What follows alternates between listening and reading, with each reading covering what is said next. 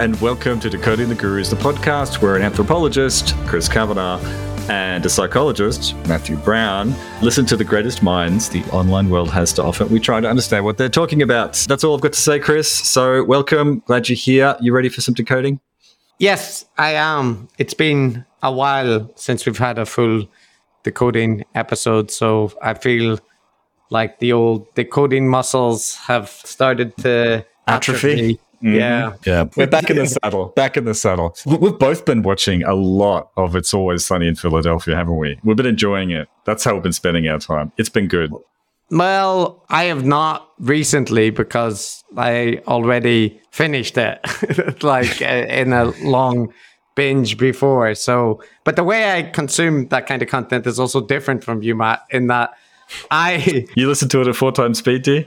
No, I do not. But it is more that because I'm often doing other things while I'm listening, or like commuting or that kind of thing, in some way, it's like an audio drama to me because you say watching, but it's listening. You know, you haven't really consumed it. You've been missing out because the visuals are important, Chris. They're very important. Just the expressions on Dennis's face alone mean that you've only really appreciated half the show. But, you know, you do what you can. You're a multitasker. I know that. You're a busy man. That's right. So yes, but it is a very enjoyable show, and we are going to have a chat about it with David Pizarro from The Very Bad Wizard. So something for people to randomly look forward to who might be also fans of that show. But, you know, Matt, to limber up our decoding muscles, I thought we sometimes talk about things that have occurred in the guru space. And there's a couple of events that seem notable. The news very recently, for example, is that Elon Musk has appeared to finalize or be in the process of finalizing his deal to buy Twitter, appearing at the entrance with a sink in hand. A long way to go for a pun to say, let that sink in.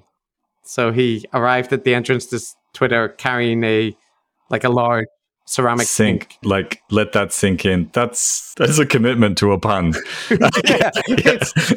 So, you know, the reason it's relevant for us is that apart from that, Elon Musk is a tech guru and we'll very likely finish him to end off the tech season. But also he has promised to put an emphasis on free speech and potentially restore some guru figures who have been kicked off the platform, notably in private messages he was talking about restoring Donald Trump. But nobody really knows what exactly will happen now. But I'm just curious, Matt, do you think, you know that scene in Ghostbusters where they open the ghost vault and they just all fly out over New York going, do you think that's what's going to happen to Twitter? Like James Lindsay, Stefan Molyneux, Alex Jones just running around with their hotcakes? Or Twitter will be both better and worse somehow. I say better because Donald Trump, for all his many failings, I mean, say what you like about him, the man can post. I think that's the one that people are watching if he comes back. But I'm just curious how far it goes and if it actually occurs beyond a few token examples. I kind of feel that a lot of the tech CEOs, of course, they can have an influence. Of course, they can do things. But it feels like actually running a social network is a lot of hassle. And you do come to realize that, oh, crap. Like, if we don't have content moderation, we're going to be hauled up in front of committees about genocides and mass shootings. And even if you do have content moderation, it will be that. So I don't know that Elon's laissez-faire approach will hold as he learns more or faces backlash for things. So we'll see. Yeah, no, I think he'll be bored of it within a matter of weeks and he'll be focused on his next thing, which will be launching a sink into the orbit of Mars or something. That's my prediction. Well, we'll see. We'll see how it goes. Now, that news, kind of related to gurus. A recent piece of content, which is definitely related to Guru Sphere and the guru that we covered, Lex Fridman. So Lex chose to have an interview with Kanye West, and this follows on the back of an 8-hour podcast that Lex conducted with a tech guru guy, Balaji. I forget his name. Balaji Srinivasan, I think. Yeah, so from one very long, indulgent podcast to a podcast with Kanye West, who is a musician, seems to be undergoing various mental health issues, but most notably has been making various public anti-Semitic statements and extreme claims about conspiracy. So Lex deciding to host him, knowing that that is likely to happen, is obviously going to be a lightning rod for attention and criticism and that kind of thing. So let's just hear a little bit of the kind of things that Kanye was saying on Lex's podcast. What do you think they put me right now? They put me as the prophet, not the leader. It doesn't have to be the leader, right? Because we need a more intelligent person to be the leader. But at least, right, they put me as the prophet. They put me as the only person that would say this. And I'm just saying that was 4 Jewish members that controlled my voice, because for the fact that 90% of Black people in entertainment, from sports to music to acting, are in some way tied into Jewish business people, meaning that in some way, just like if Ram is sitting next to Obama or Jared's sitting next to Trump, there's a Jewish person right there controlling the country, the Jewish people controlling that who gets the best video or not, controlling what the media says about it's me. A person, not Jewish. Let me just say one thing. But they are, though. That's the only thing. It just so happens that they are.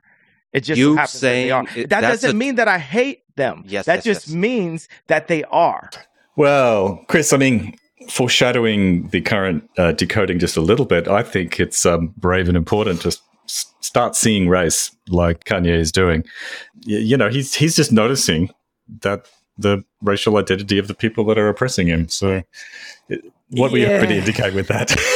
Yeah, it's not a subtle heaping of anti-Semitic tropes. It's like the entire container has been poured into the cup, right? Yeah. So there's lots of that throughout the 2.5-hour interview with Lex. And to Lex's credit, he pushed back more than I anticipated.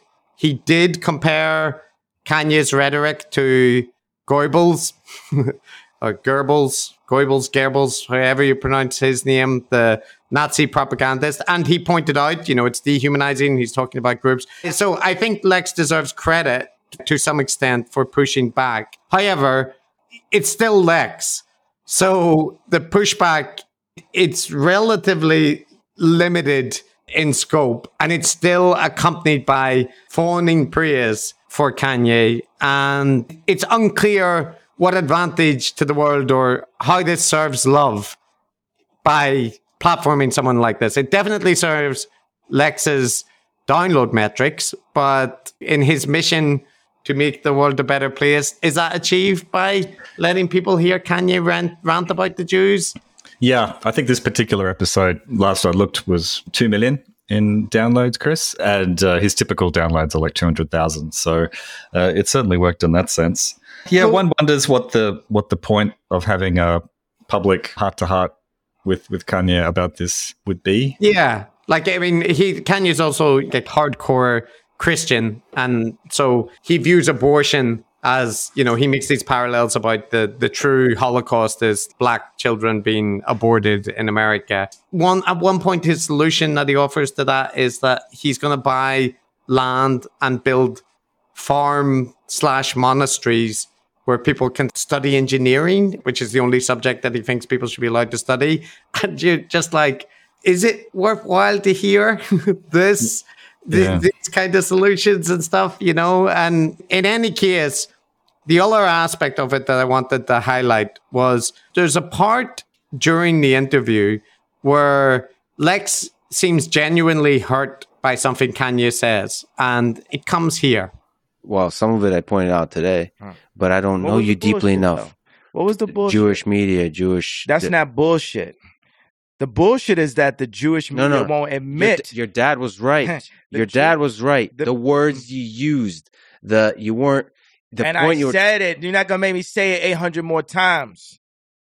I don't know if it resonated because you keep saying like the words. Did it resonate to y'all that y'all ain't do nothing about it, and that all y'all want to do is have somebody apologize and sweep under the rug your bullshit that you've been doing the whole time? Yeah, you on the same bullshit as the other people.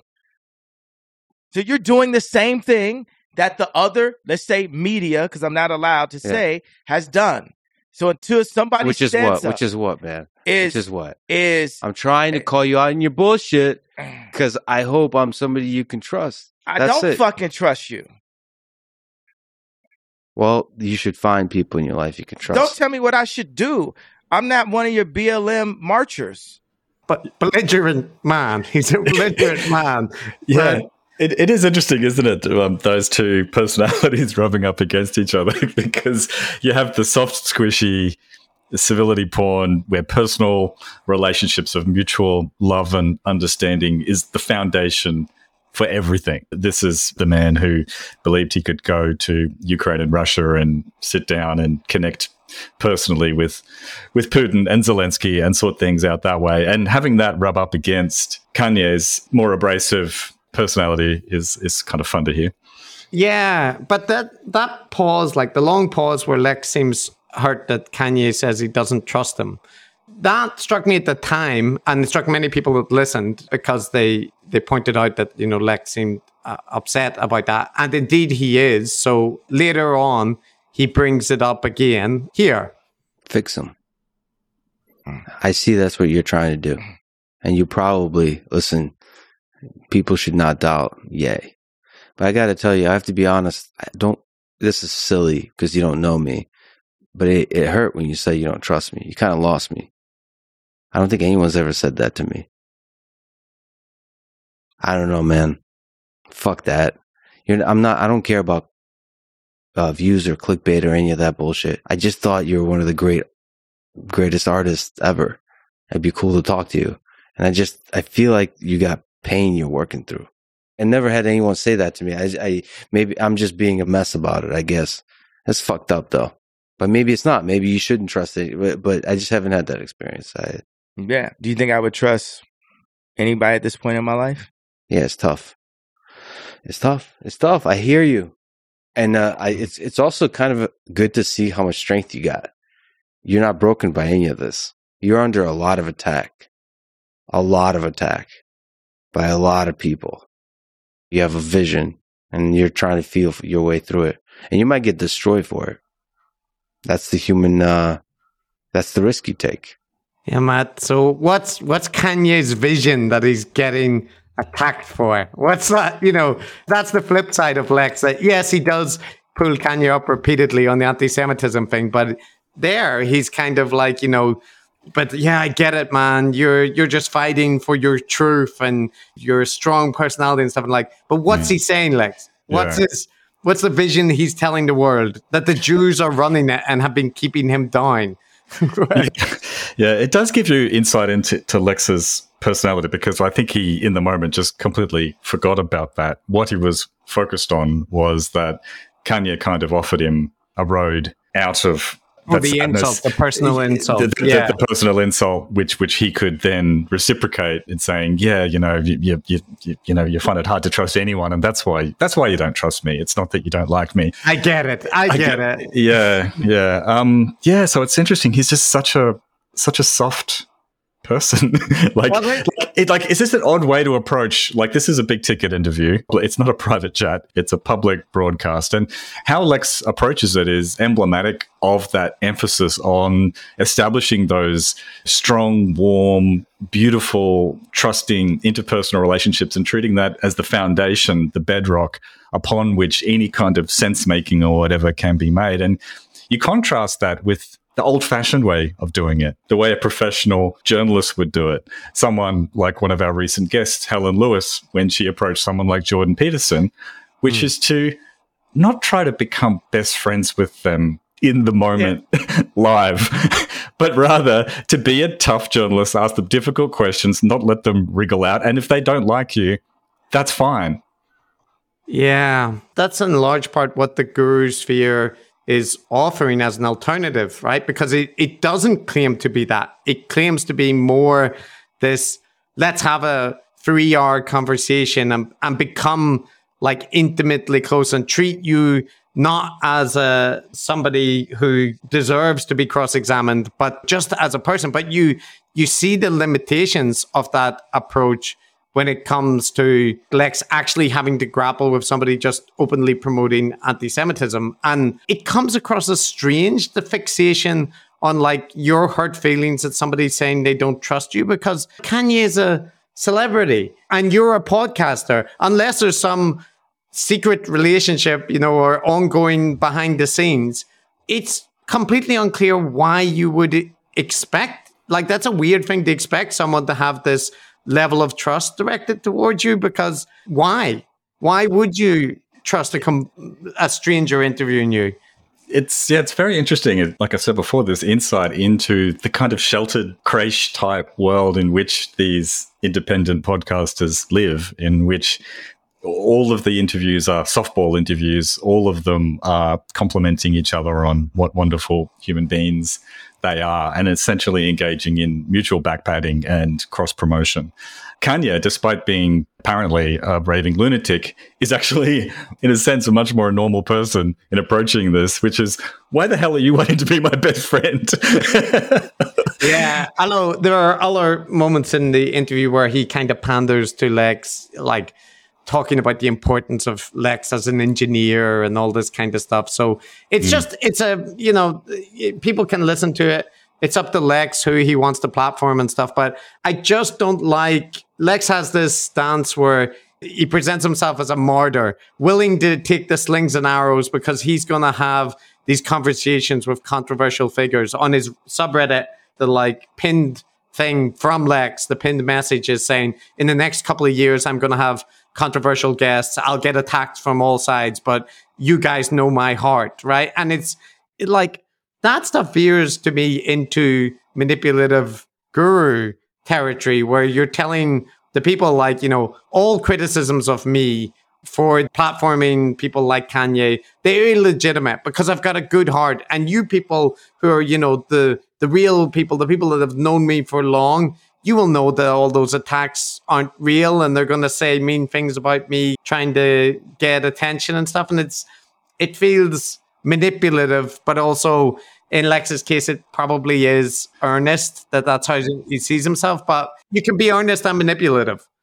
Yeah, I feel it is earnest. But yeah, like you say, the genuine aspects there can dovetail quite nicely and be self-serving in various ways, which is interesting. Another little bit of foreshadowing of the episode we're going to do. And but anyway, good on Lex. He's platforming voices of color and hopefully making progress to throwing off the Jewish yoke. Yeah. And okay, so we'll get to the main decoding now, but the very last thing to say, just in contrast to that, Matt, and to follow up on the segment that we had the last episode, complaining about the Russian apologetics that you find in a lot of the Guru Sphere. Sam Harris just did an episode called The Politics of Unreality, Ukraine and Nuclear Risk, and it's by an area expert in Ukraine and Russia, Timothy Snyder, and it's directly presented as a rebuttal to lots of the hot takes flapping around in the heterodox and Guru Sphere, and it's very good. I really enjoyed it, so I just want to recommend, if people would like to hear a sensible perspective that treats Ukraine as a nation with its own interests, people that are not just pawns in these global power games. That's a really good conversation from an area expert, and Sam lets him have the floor for most of the conversation. So good on Sam. Yeah, I saw some of the responses to your complimenting Sam on Twitter, which is like, oh, so you've changed your tune now, Chris. You're not a hater anymore. Yeah. And it's quite frustrating to me because I have so much firsthand experience of you. Yes, you're critical of people like Sam Harris, but unlike some, there are people who are haters, and a lot of people say on our subreddit, I know, that will just absolutely hate Sam Harris and won't give him any credit. But that's not you. You praise him probably about half the time, I would say, when he does something good. I think you're trying to train people to, do more good things and do less good things. My chessboard doesn't have that many dimensions. I purely just like some things that Sam says, I think are good. Stuff that he does is good. And some things I strongly disagree with, which we've covered in person with him for multiple hours. So to me, this, like you say, it isn't hard. Like that response also grates to me where people are like, oh, so now you see you were wrong to criticize. And it's like, no, it's absolutely fine to criticize someone on aspects that you disagree or you think that they got wrong, and then praise them or say that you agree when there's something that they say which, is you agree with. Like, I don't understand why this is complex. This shouldn't be hard, people. This should not be hard. Oh my God. And it doesn't mean that all the criticisms that I previously had are now gone. Like, because there's a nice episode about Ukraine, right? Like, it's not that simple. So yes, just accept gray in your world. That's all. I'm imagining people perceiving you as like flip-flopping between hater and fanboy, backwards and forwards. They are. Black, white. Like that meme with the guy with a button. Right? Like, slam Sam Harris on Twitter or praise him and the sweat dropping down. Like, it's not like that. It's not like that. So, anyway, it's a good episode, completely aside from whatever psychodramas surround my people's reaction to me praising it. But there we go. So speaking of psychodramas, the guru that we're looking at this week, the main course for this week's podcast, is one Robin DiAngelo. Now, she's been on the little blurb for our podcast from the start because we promised that we will look at people, across the spectrum from Jordan Peterson to Robin DiAngelo, right? And we never looked at Robin DiAngelo. And why is that, Matt? Is that because you're such a coward? Is that the reason? Yeah, afraid of getting cancelled. No, multiple reasons, I guess. We'll probably talk about this later on in the podcast in more depth. But, the lefty guru types or potential gurus seem to be qualitatively different from the right-wing ones. And we might return to this question at the end of the episode. And they don't fit our gurometer particularly well, I guess. So it seems to be a different phenomenon. And this is not to say that there are no bad ideas on the left and all the bad ideas are on the right or whatever. It's just that it seems to be different. And as well as that, I guess it didn't seem to ever be a great deal of fun. And I'm not sure how much fun we're going to have in this decoding. So I suppose that sort of gets into it too. Like I have to admit, there's part of me that enjoyed the sense-making cubed discussion. Like it's just so wild and wacky. There's a lot of fun to be had there. Maybe less so when it comes to American racial anxiety. But probably the third thing is, I've forgotten the third thing. Maybe I have it. The third thing. I've got it. I plucked it out of the ether. So like DiAngelo was like kind of celebrated and then became a punching bag for everyone. She was punched by the right wing for being, an identitarian and obsessed with race and all this kind of thing. But she was also criticized on the left for being a kind of corporate, I don't know, like somebody offering training and selling these workshops for large amounts of money, but not actually affecting changes or that kind of stuff. So kind of talking to middle class to upper class white people about racism and getting paid to do so, but that's it, right? So it kind of felt like an easy punching bag to just criticize. But the thing is, she's kind of she's not out of the discourse. She's never out of the discourse because like her and Kendi are totemic figures for the white fragility and the perspective that we're going to talk about. But I think she is now, at least, we're not like jumping on a bandwagon, right?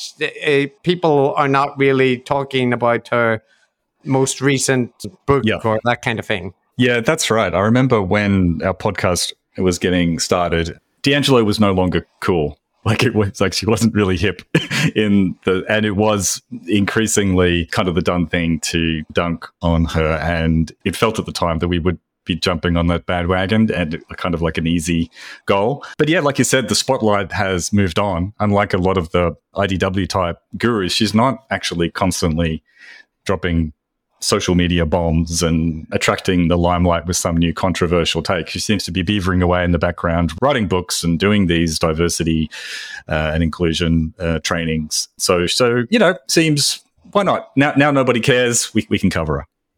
Yeah, and that's how we jump on there. That's how we do things.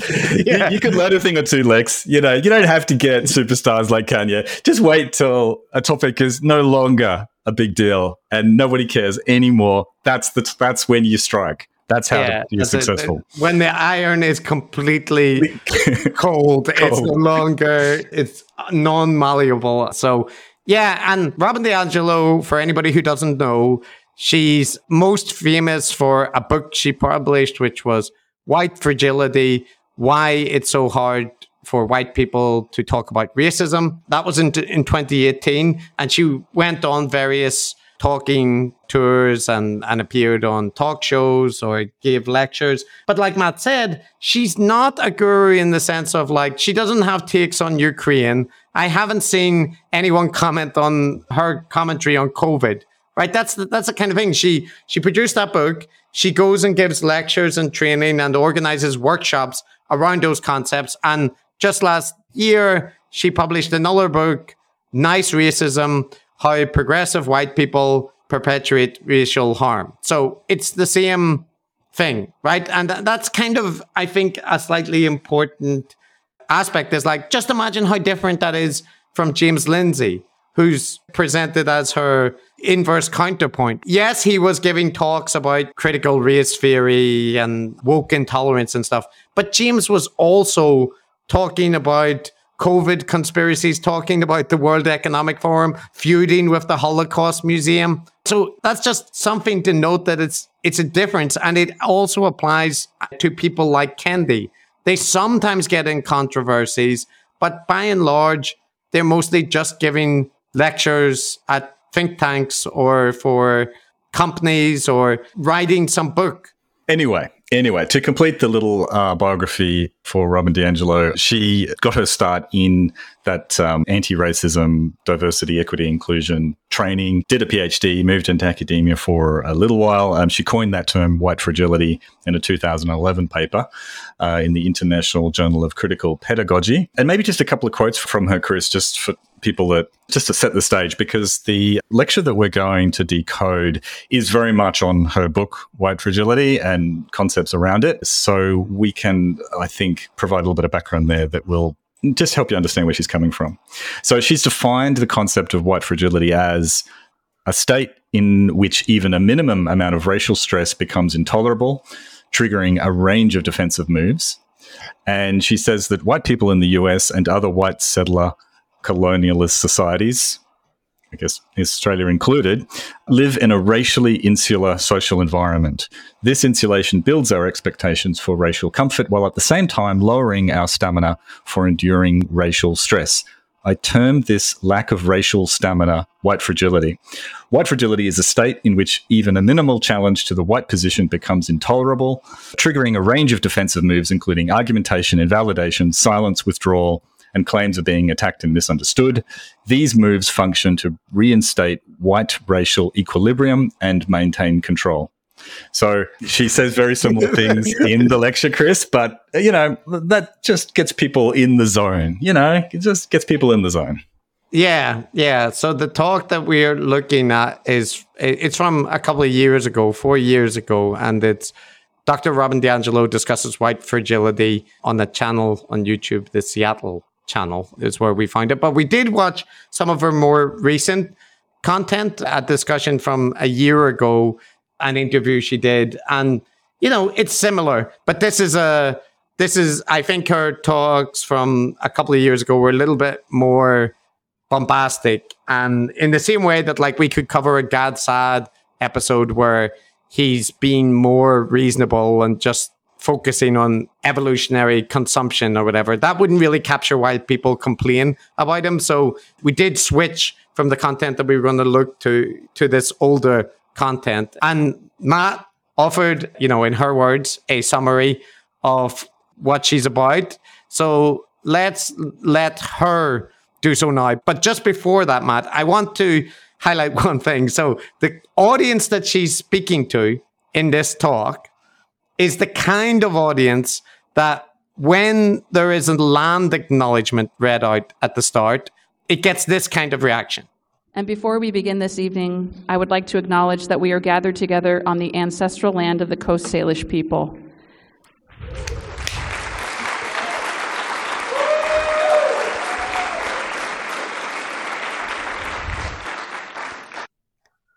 Yeah, I wish we could show people the expression on that lady's face when she was receiving that applause.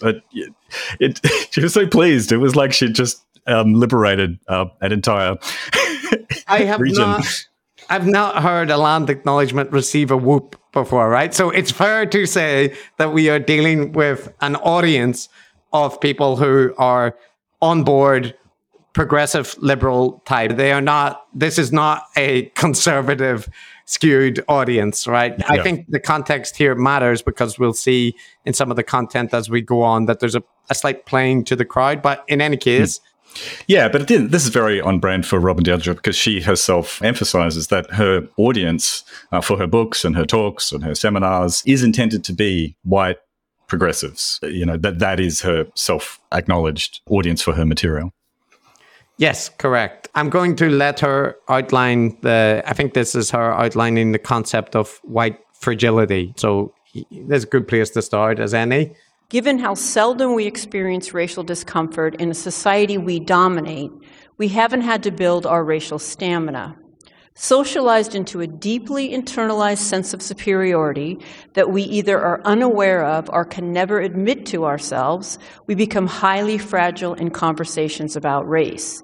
We consider a challenge to our racial worldviews as a challenge to our very identities as good moral people. Thus, we perceive any attempt to connect us to the system of racism as an unsettling and unfair moral offense. The smallest amount of racial stress is intolerable. The mere suggestion that being white has meaning often triggers a range of defensive responses. And these include emotions such as anger, fear, and guilt, and behaviors such as argumentation, silence, and withdrawal from the stress-inducing situation. These responses work to reinstate white equilibrium as they repel the challenge, return our racial comfort, and maintain our dominance within the racial hierarchy. I conceptualize this process as white fragility. Though white fragility is triggered by discomfort and anxiety, it is born of superiority and entitlement. White fragility is not weakness per se. In fact, it is a powerful means of white racial control and the protection of white advantage. Yeah, so that is very much the theme of her talk, and I think a lot of her material. She's very interested in the reactions of white people when confronted with ways in which they are complicit and perpetuate a racist system, these kind of negative, withdrawing reactions which act to prevent them being better, changing their behavior, and contributing to, reducing the problem of racism. Yeah, and I think that she connects those reactions to systemic racism, that society, these reactions are, in a way, just a symptom of a larger system. And her approach to racism is very much, there's some contradictions, but for the minute, let's just outline what she argues, right? So here's a part where she explains how her perspective fits with understandings of systemic racism. Other participants simplistically reduce racism to a matter of nice people versus mean people. Most appeared to believe that racism ended in 1865 with the end of enslavement. There was both knee-jerk defensiveness about any suggestion that being white had meaning and a refusal to acknowledge any advantage to being white. And over time, I began to see what I think of as the pillars of whiteness, the unexamined beliefs that prop up our racial responses. I could see the power of the belief that only bad people were racist, as well as how individualism allowed white people to exempt themselves from the forces of socialization. I could see how we are taught to think about racism only as discrete acts committed by individual people, rather than as a complex, interconnected system. And in light of so many white expressions of resentment toward people of color, I realized that we see ourselves as entitled to and deserving of more than people of color deserve. I saw our investment in a system that serves us. I also saw how hard we worked to deny all this and how defensive we became when these dynamics were named. In turn, I saw how our defensiveness maintained the racial status quo.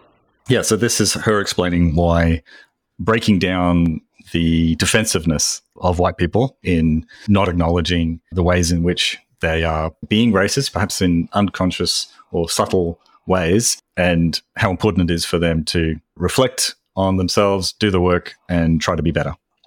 But there's another point here that I think is important, and this reflects something Kendi argued in the content of his that we looked at.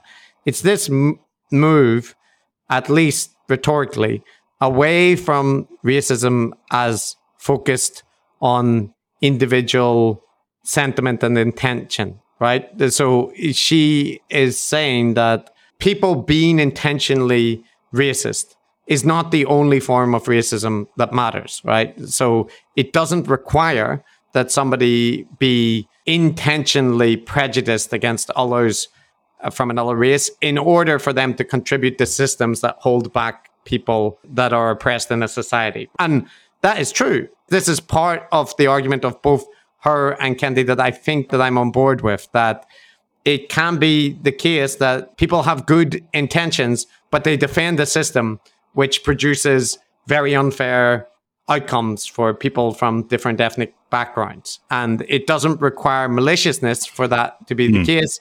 And it also doesn't mean that somebody necessarily has to perceive of themselves as racist in order to do something racist, right? Yeah, there are aspects of it that I am on board with.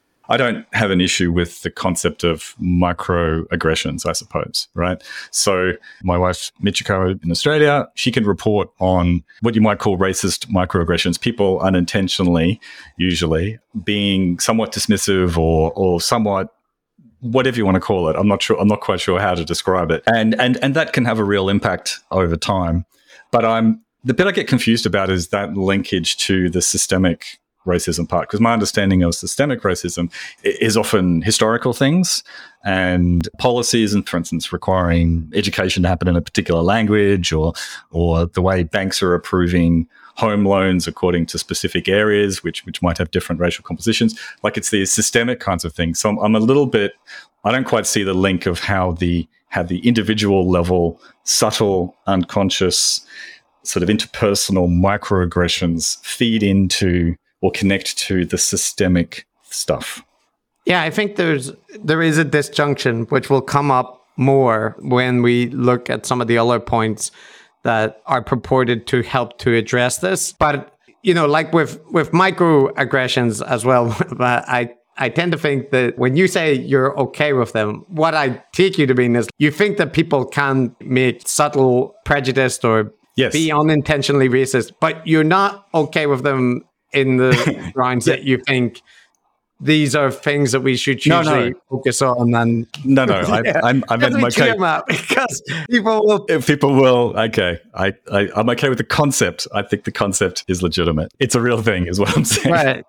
But whether or not you need training to focus on that, or if it is even all erasable given the nature of humans, is an open question, I think. But you are right. This is going to run up against some of the stuff that comes later, but I'm gonna stick with it because I think that some of the talk does orientate around that kind of presentation of systemic racism as the problem. And we are in 2018 with copious empirical evidence.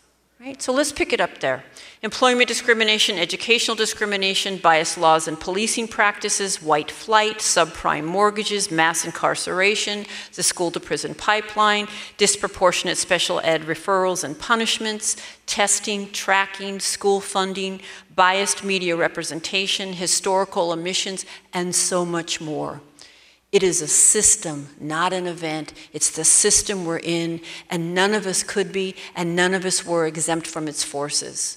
And there's a lot of moves, I think, in this talk and in this kind of oeuvre in general to switch between the arguments. So, like, if you're defining racism as something which intent doesn't matter, and you don't want to focus on labeling individuals good or bad, you want to talk about, structures and people performing actions, or, Kendi talks about this as well. There is then a move when people are being labeled racist that they're not talking about structures, but they're talking about individual perception and these kind of things. So there's a bit of jumping around of Mott and Bailey, I think. But here's a bit more, Matt, of her outlining the systemic side of things.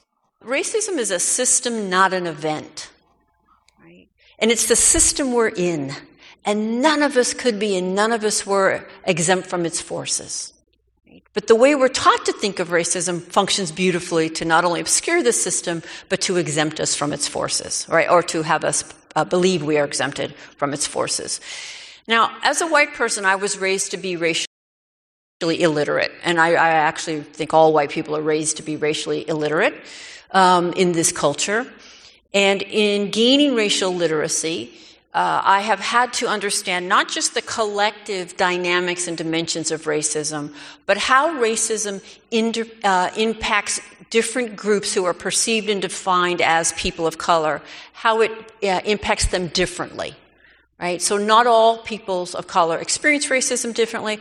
The things I've internalized about different groups is different, where and how they are positioned always in relation to whiteness or far away from whiteness, and how that manifests, right? All of that must be understood. Yeah, I think D'Angelo struggles a little bit, and I think in her work it attempts to kind of square this circle, which is that, like, her job as a DEI type trainer, somebody who runs sessions and tries to educate people to undertake a bit of a personal introspective journey into behaving better at an individual level as being like a really important project in a mission towards better social equity and so on. That rubs up against the academic theoretical conceptions of structural racism, which Robin DiAngelo is certainly aware of. And I think a lot of what she talks about is kind of attempting to position that very individual, personal journey stuff that is basically her job and sit that within a kind of, combating systemic causes of racial disparities. Yeah, and towards the end of that clip, she talks about different perspectives, right, that people might have, and that depending on your background and identity, you will see things or not see them, right? And there are things which white people in particular are blind to because they're the dominant group, at least in America. And also she suggests that in general, the concept of race and ethnicity orbits around the concept of whiteness as the central guiding pole. So everything else is to be measured against that. So whether or not you acknowledge that, she's saying that is the reality. So if you don't grapple with the concept of whiteness, then you're just ignoring reality. This is arguably the most complex, nuanced social dilemma since the beginning of this country. And there are myriad roads in, and all of them are essential. But so consistently left off the table is whiteness, right? So we often learn about this group and that group and their struggles and their triumphs and their heroes and heroines, and yet we don't ask ourselves struggles and triumphs in relation to whom, right? And so, again, I'm going to focus on white folks and white people. But the flip side of that is that it does position a focus on whiteness as extremely central to all of this, right? That's what you should be talking about as a white person is whiteness and white people. And there is another group of people that argue that, and that, people are less on board with on the progressive side. So I know that this gets called out, the parallels are, but it is something that you note. She'll talk about later how, when you have an issue, you should go and talk to your white friends as opposed to put the emotional labor on people of color. But white affinity groups it's really, it really does rub me the wrong way, and not in a fragile way, in a way of, well, that's, I'm not sure you really want to be emphasizing the affinity of all white people. Yeah, and later on, she talks about how a focus on individuals and a focus on like universal humanism, or treating people as simply as humans, are very bad things. The second is individualism. I apparently white people do not understand socialization. Because we really think that we are exempt from it. And of course, the irony of that is because we're socialized to value the individual, we put a lot of effort there. But we think that, just because I say I am or want to be, I could be exempt from these forces. So that is another challenge. And again, generalizing, suggesting race has meaning for white people will often trigger white fragility. We think if we don't see it, it isn't there, and you haven't explained it to me yet enough so that I understand it, so I'm not really sure that could be valid. And in this, this is a good example of how Robert DiAngelo, like a lot of, I think, prominent left-wing figures, unlike the right-wing figures, they're not really heterodox or standing out. The tension that she's kind of speaking to, which is this tension between a kind of a social justice framework where you solve social problems by focusing more and keeping in your mind blackness or the whiteness or whatever your ethnicity is or gender or whatever identity, that comes into conflict with the more liberal kind of thinking, which is that you should try to think about these things less. But, Robert DiAngelo isn't alone in this. Like, in a way, she's a spokesperson for a stream of thought, is my point. Yeah. So, again, there's a clip here which I think states all of this like quite explicitly. So here we go. So post-civil rights, racism got reduced to the following formula. A racist is an individual who consciously does not like people based on race and is intentionally mean to them. Always an individual, must be conscious, must be intentional. And that definition exempts virtually all white people from the system of racism. This definition, I believe, is the root of virtually all white defensiveness on racism. Have you guys noticed any white defensiveness on racism? Yeah.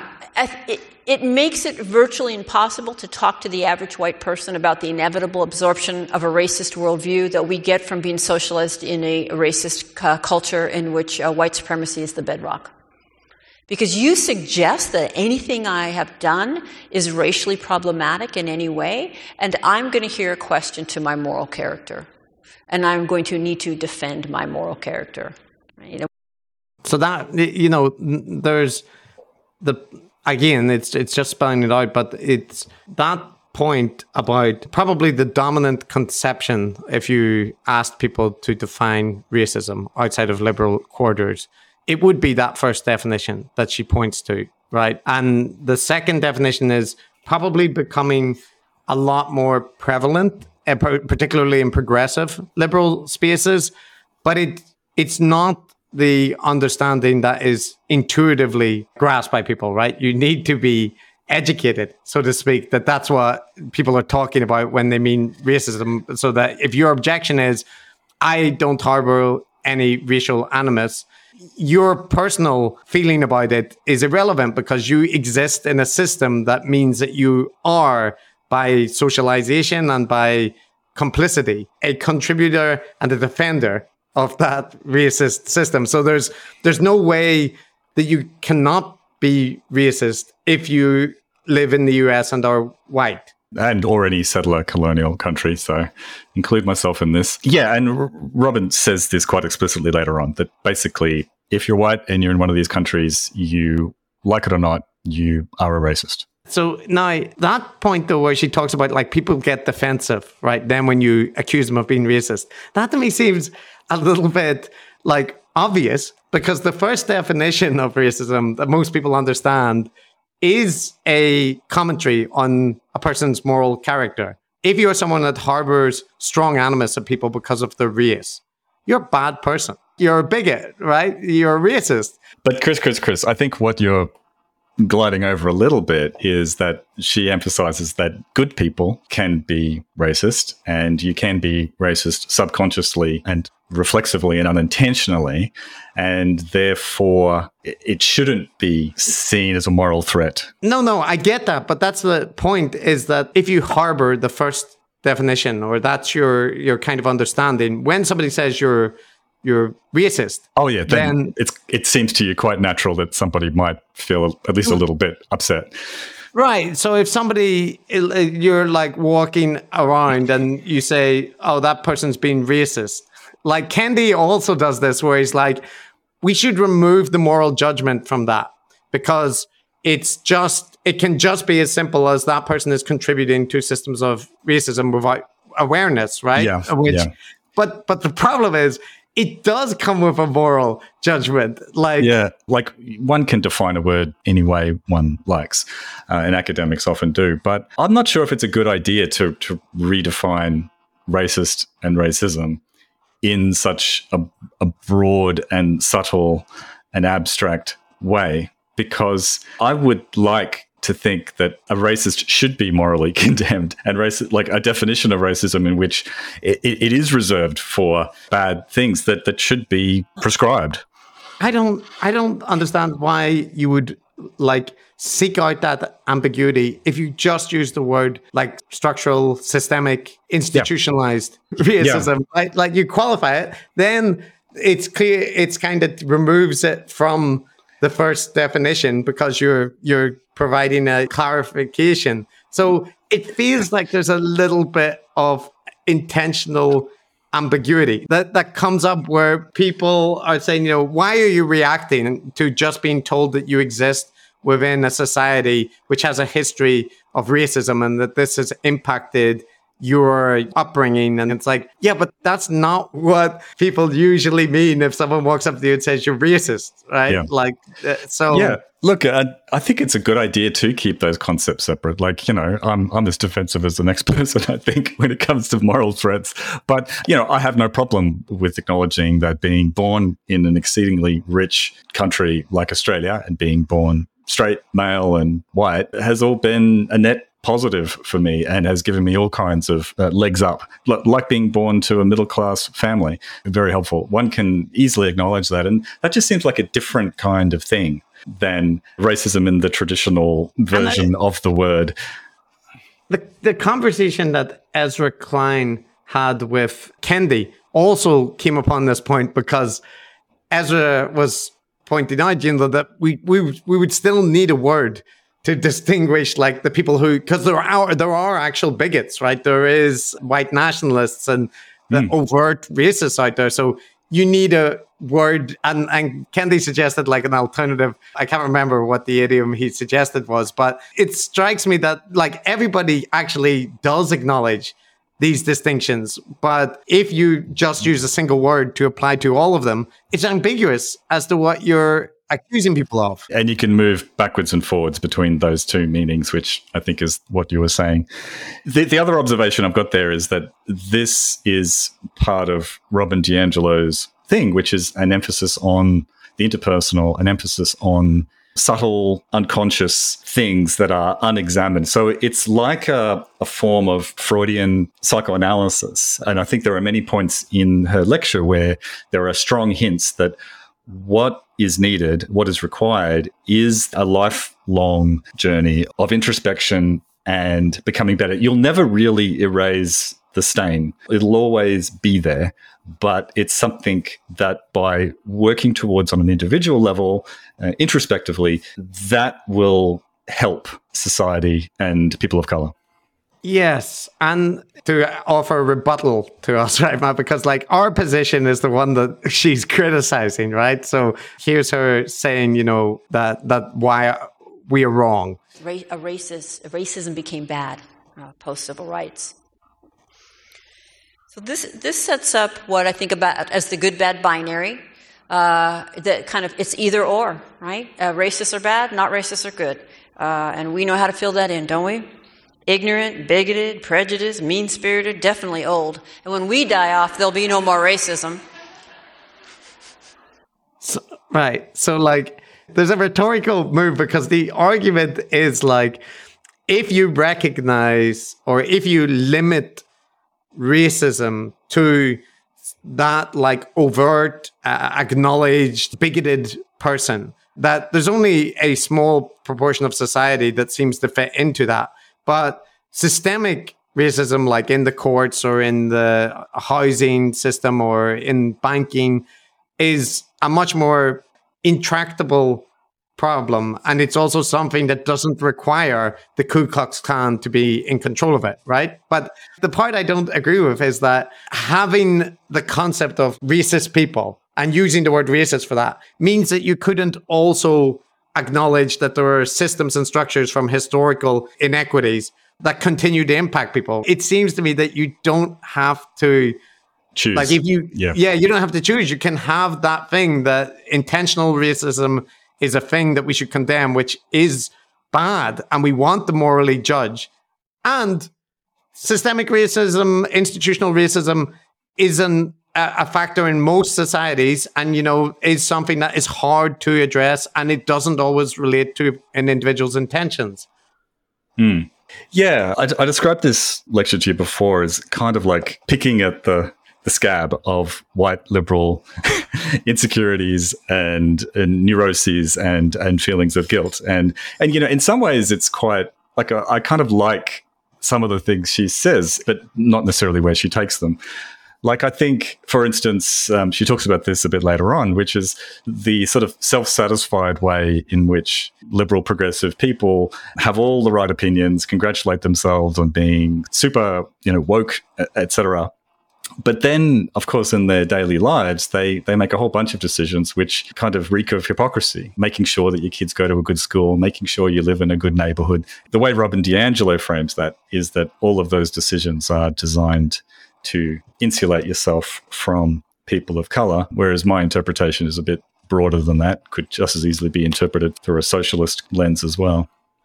Yeah, so there is this aspect to it, and like I got this sense quite a lot that the audience that DiAngelo is talking to are progressive right liberals from the reactions and they're on board with the message that she gives. And what she consistently tells them is that they are the worst. They're actually they're even worse than the people that are overt racist, because their form of racism is more insidious and more hidden, right? And it can be more damaging for people. But instead of the reaction which she posits, which is that the people will become defensive and angry, it feels very much like the people are happy to hear this and enjoying it. And she kind of gets into it. So I'm going to play a couple of clips that highlight this. But this is just a little short one talking about Seattle. So... But, you know, my point is I just thought it was all about open-mindedness and alternativeness. And let me just say that, you know, I love Seattle, and everything I learned about white fragility, I learned here working with white progressives.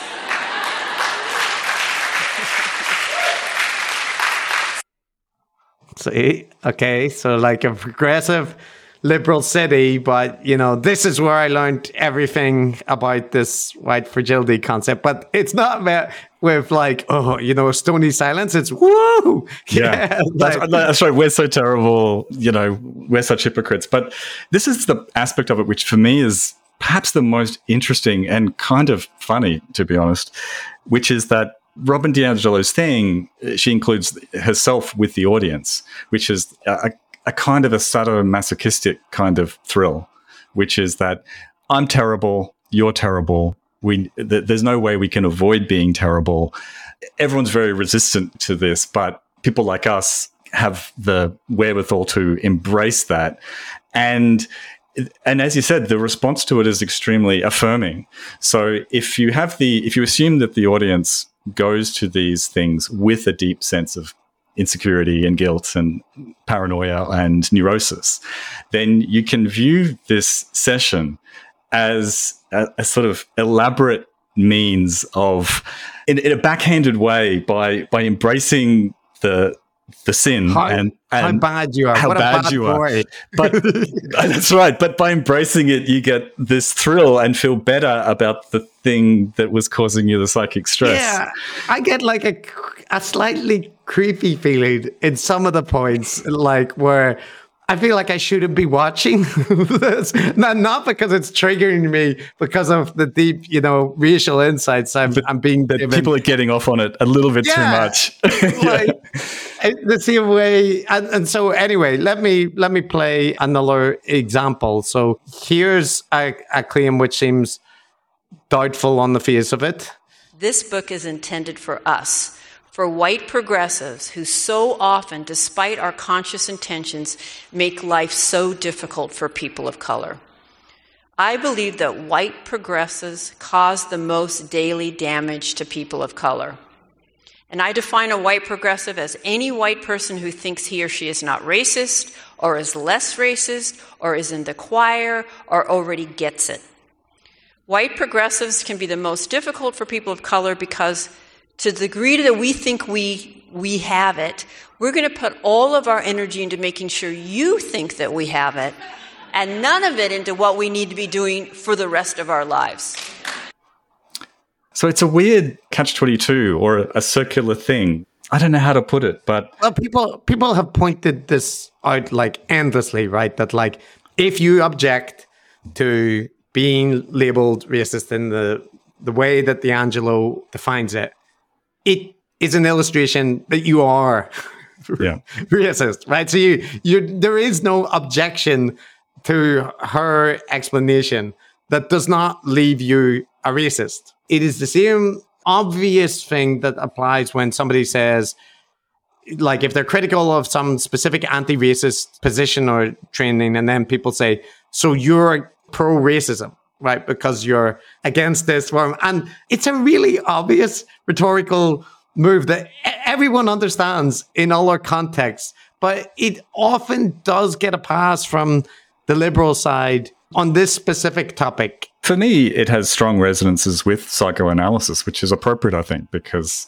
Robin DiAngelo's mission is about an internal journey and a journey of self-reflection and to uncover those hidden unconscious things that are going on within your soul. And in psychoanalysis, we have this idea of repression. Actually, I'm not a psychoanalyst, for God's sake. Coming out of the closet. They have a concept of repression, right? Which is that if you say you want to sleep with your mother, you're very attracted to her, fine. Clearly you do.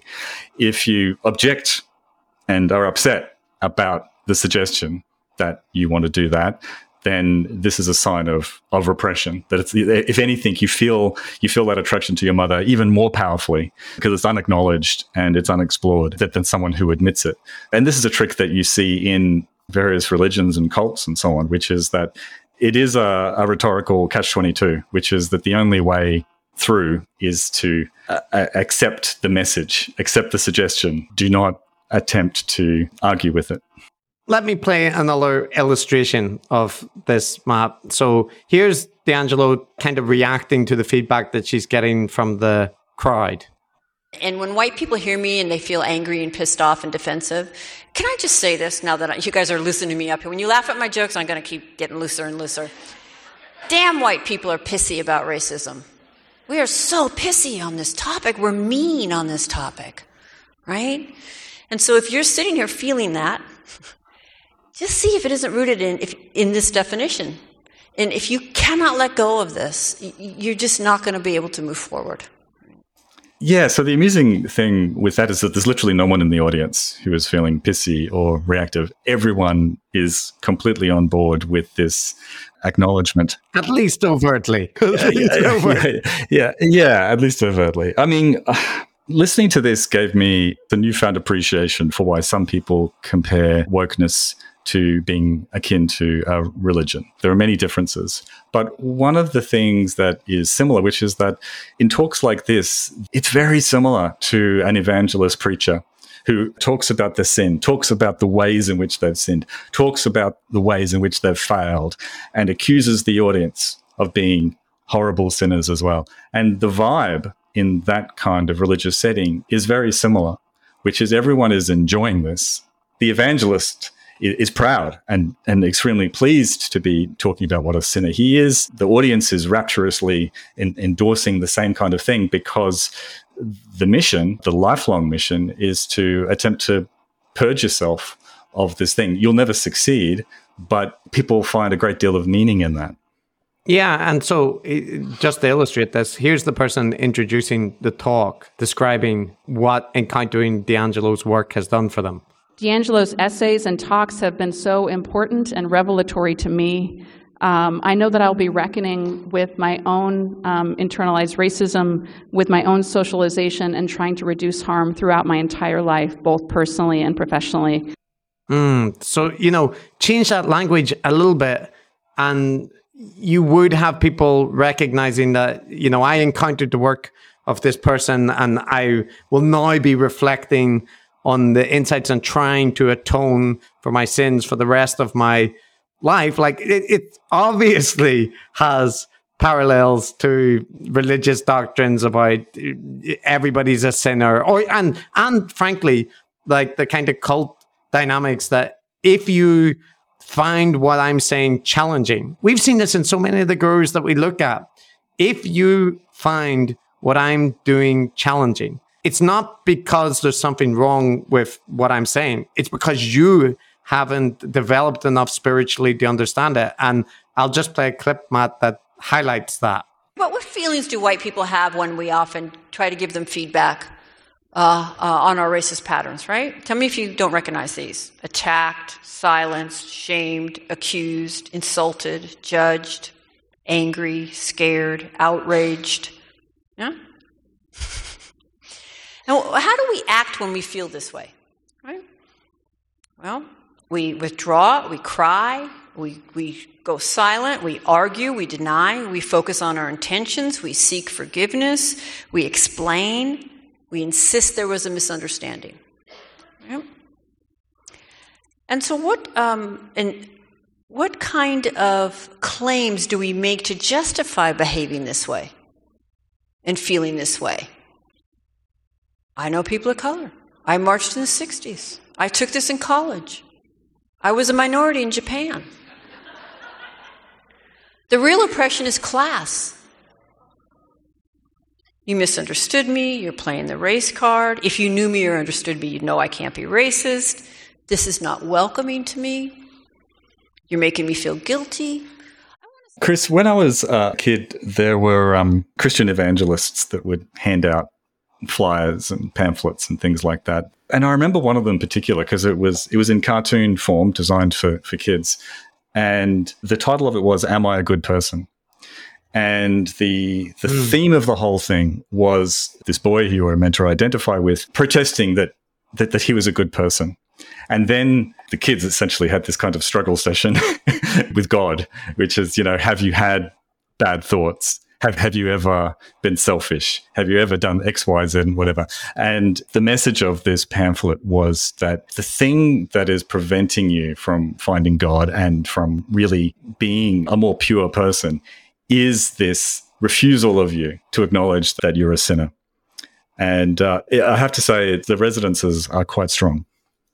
Yeah. And there's, I feel like people would recognize this, like whatever your opinions are about the issues of like systemic racism or stances on reparations, affirmative action, any progressive policies to address historic inequities.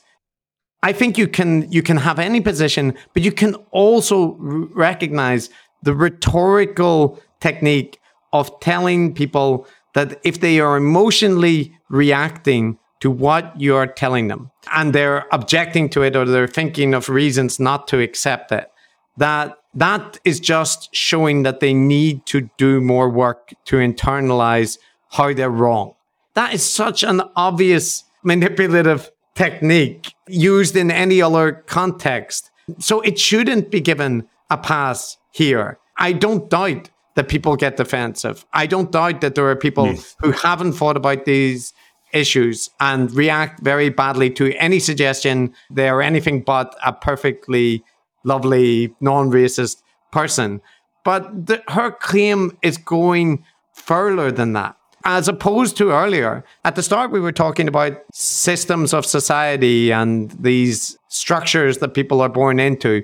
But now we've changed to very much focusing on people's internal inability to admit their fault and their complacency. It feels like there is a shift here to a very internalized psychological focus. And it does have parallels with confessionalism in religion or being lectured by a guru who is revealing to you the true insights about your character that you never saw. I just want to reiterate your point, which is I want to distinguish our criticisms of D'Angelo's rhetoric here from whatever political opinions people may have about these social issues. I think it is perfectly possible for someone to have a radical, very strong position on, say, reparations, have a radical position on things like colonial countries having, formal treaties and things like that, representation for indigenous groups, for affirmative action, for instance. So you can have very strong opinions there, and you can still think that actually maybe what Robert D'Angelo is proposing here is not very helpful.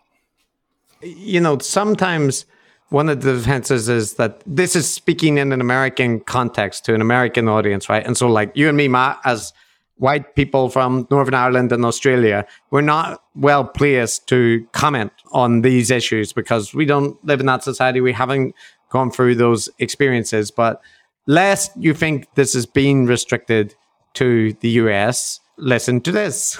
I work in a very diverse environment. If we can't say that, and many of us can't, we'll come up with some kind of proximity. Okay? I have people calling my family. Me? I'm not racist. I used to live in New York.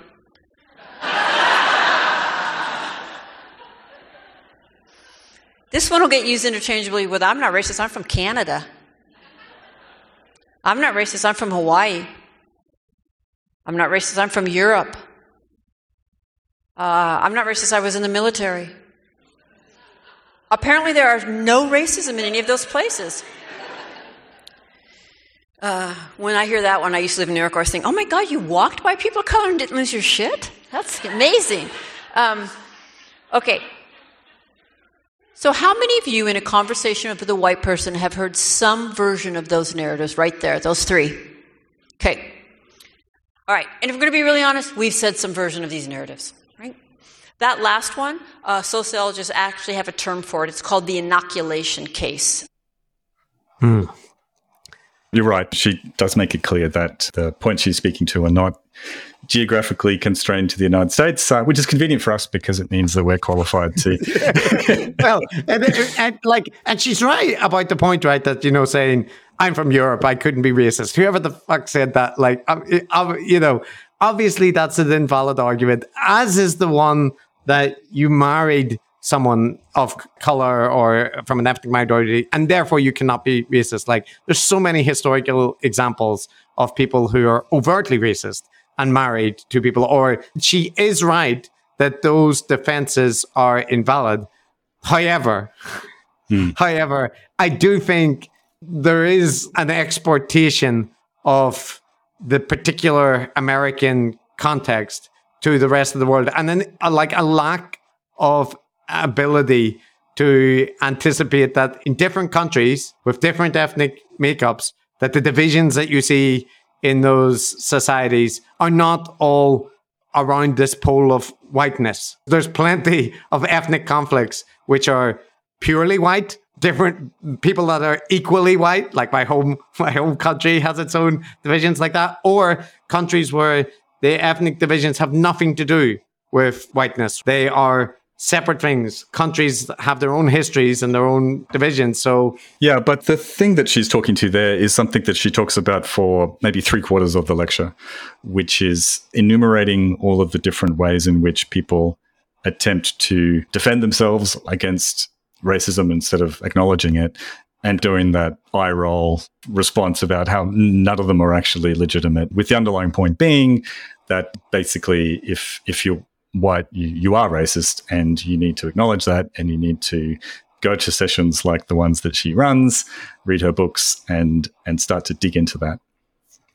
So it's still on the same kind of theme. That might be slightly repetitive, but I still think it's good to illustrate what we mean. And so when you're talking about the potential for somebody to emphasize that you need to be more self-reflective on things, and that the obstacle to self-improvement lies within. There's ways in which that's reasonable and ways that which it isn't. So let's have a listen to this, and people can judge for themselves where this falls.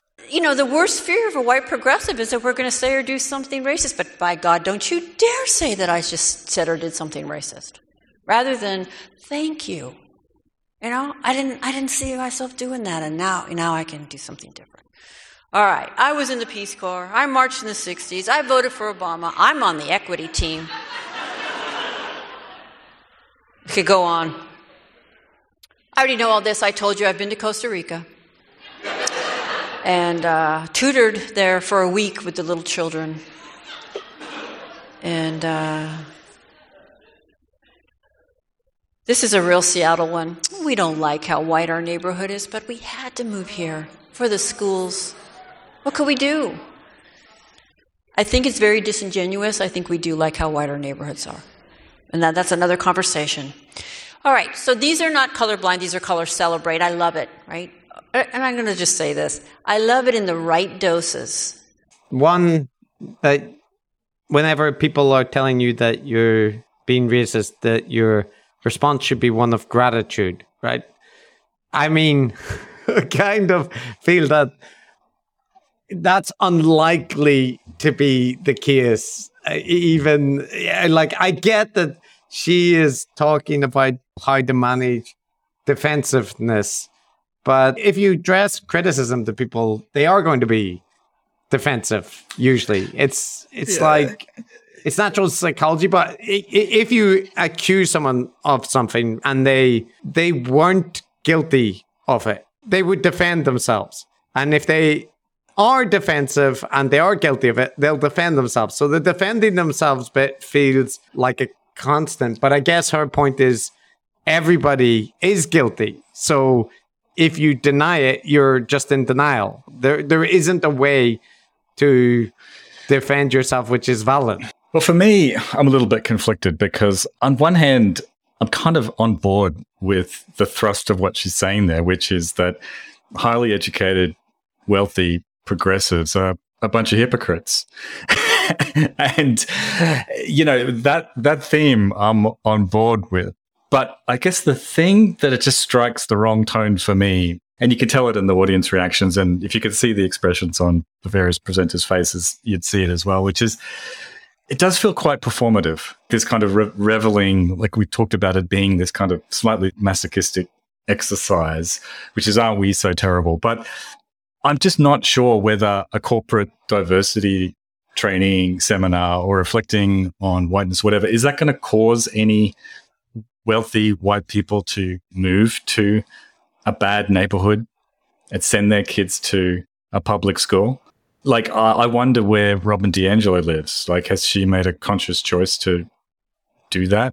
I'd be curious as to whether any of it translates into concrete activities. Yeah, so there is an anecdote that relates to this, and it's talking about DiAngelo's friend considering to buy a house, and she wants to illustrate it as how racism is normalized in white communities or white friendships. So in any case, here's the start of that. Conversation I had with a white friend.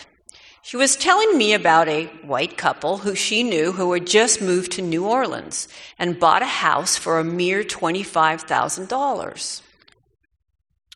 Of course, she immediately added, they also had to buy a gun, and Joan is afraid to leave the house. I immediately knew they had bought a home in a black neighborhood. This was a moment of white racial bonding between this couple who shared the story of racial danger and my friend, and then between my friend and me as she repeated the story. Through this tale, the four of us fortified familiar images of the horror of black space and drew boundaries between us and them without ever having to directly name race or openly express our disdain for black space. Notice that the need for a gun is a key part of this story. It would not have the degree of social capital it holds if the emphasis were on the price of the house alone. Rather, the story's emotional power rests on why a house would be that cheap. Because it's in a black neighborhood where white people literally might not get out alive. So that fits the theme that in that circumstance, even in the case where somebody is moving to an underprivileged area that might have higher crime rates, that action is still a chance to display white racial prejudice, right? By talking about buying a gun and then other white friends discussing the move, but the implication being like horror at living in a black community. So the argument is that worry about moving to a bad neighborhood, one with high crime rates, is code for expressing your fears about black people. I guess I have issues with that anecdote. One of them is because that tendency of middle-class people to really, really want to live in good neighborhoods and send their kids to good schools is like universal. And I say that in Australia, where academics, for instance, it's true. You know, it doesn't matter if you're super progressive or woke or whatever. They're just as keen on private schools and good neighborhoods as anyone else. But in Australia, it's a bit different, perhaps, from the United States, where you don't have quite the same degree of socioeconomic stratification. And like nobody wants to live in western suburbs of Sydney. They're overwhelmingly white, but they're still not somewhere where wealthy, privileged people want to live. And I think it's for reasons, you know, the obvious explanation is it's for reasons that are socioeconomic, right? And not necessarily code for being about race. yeah, so it's kind of hard to disagree with the anecdote that's been provided because as she describes it, there are elements to it which sound like it's related to racial perception. So like this is the second part of this anecdote. I also wanted to confirm my assumption that she was talking about a black neighborhood. I share the text exchange here. Hey, what city did you say your friends had bought a house in for $25,000? She replies, New Orleans.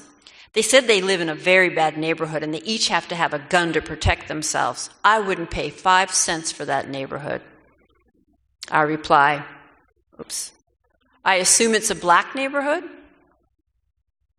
Yes, you get what you pay for. I'd rather pay $500,000 and live somewhere where I wasn't afraid.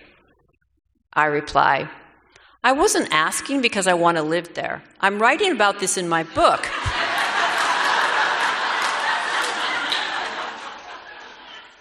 The way that white people talk about race without ever coming out and talking about race.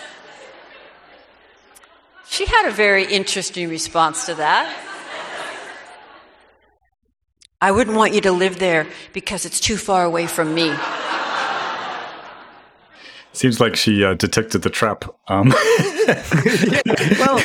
it's one of those cases where you're like, I can imagine this scenario playing out as read, but also D'Angelo is kind of like, she's not the butt of the joke in this anecdote, right? It's her racist friend who she unveils in the story that she's trapped into revealing her racism, and then she tries to backpedal about it.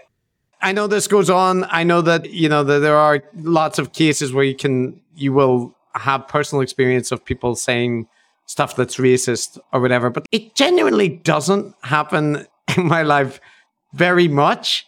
Like, I can probably count the amount of times any conversation, anything like that on my hand. But she's talking about it as if it's an everyday occurrence. Maybe part of that is because she's talking to people who are in the position to buy houses. Like you talked about, there's plenty of places where the areas that are dangerous or whatever are not racially coded. It's income or it's some other feature. And I don't know. It feels very flattening that, like, in this case, she can set up the parameters where it does turn out that it's about race, but she basically implies anytime people would be concerned about being in a high crime area, it is about race. Well, it was D'Angelo who confirmed that that's a black neighborhood. It wasn't her friend, right? So I feel like even that, I mean, like if I said, oh, decided to send my kids to a private school, we're not going to go to the state school anymore. And if you said, well, Matt, I assume this private school is overwhelmingly white, is it? And I went, yes. Then you say, okay, that's going in the book I'm writing about white supremacy. Then we wouldn't be friends anymore, Chris. That would be not a very friendly thing to do.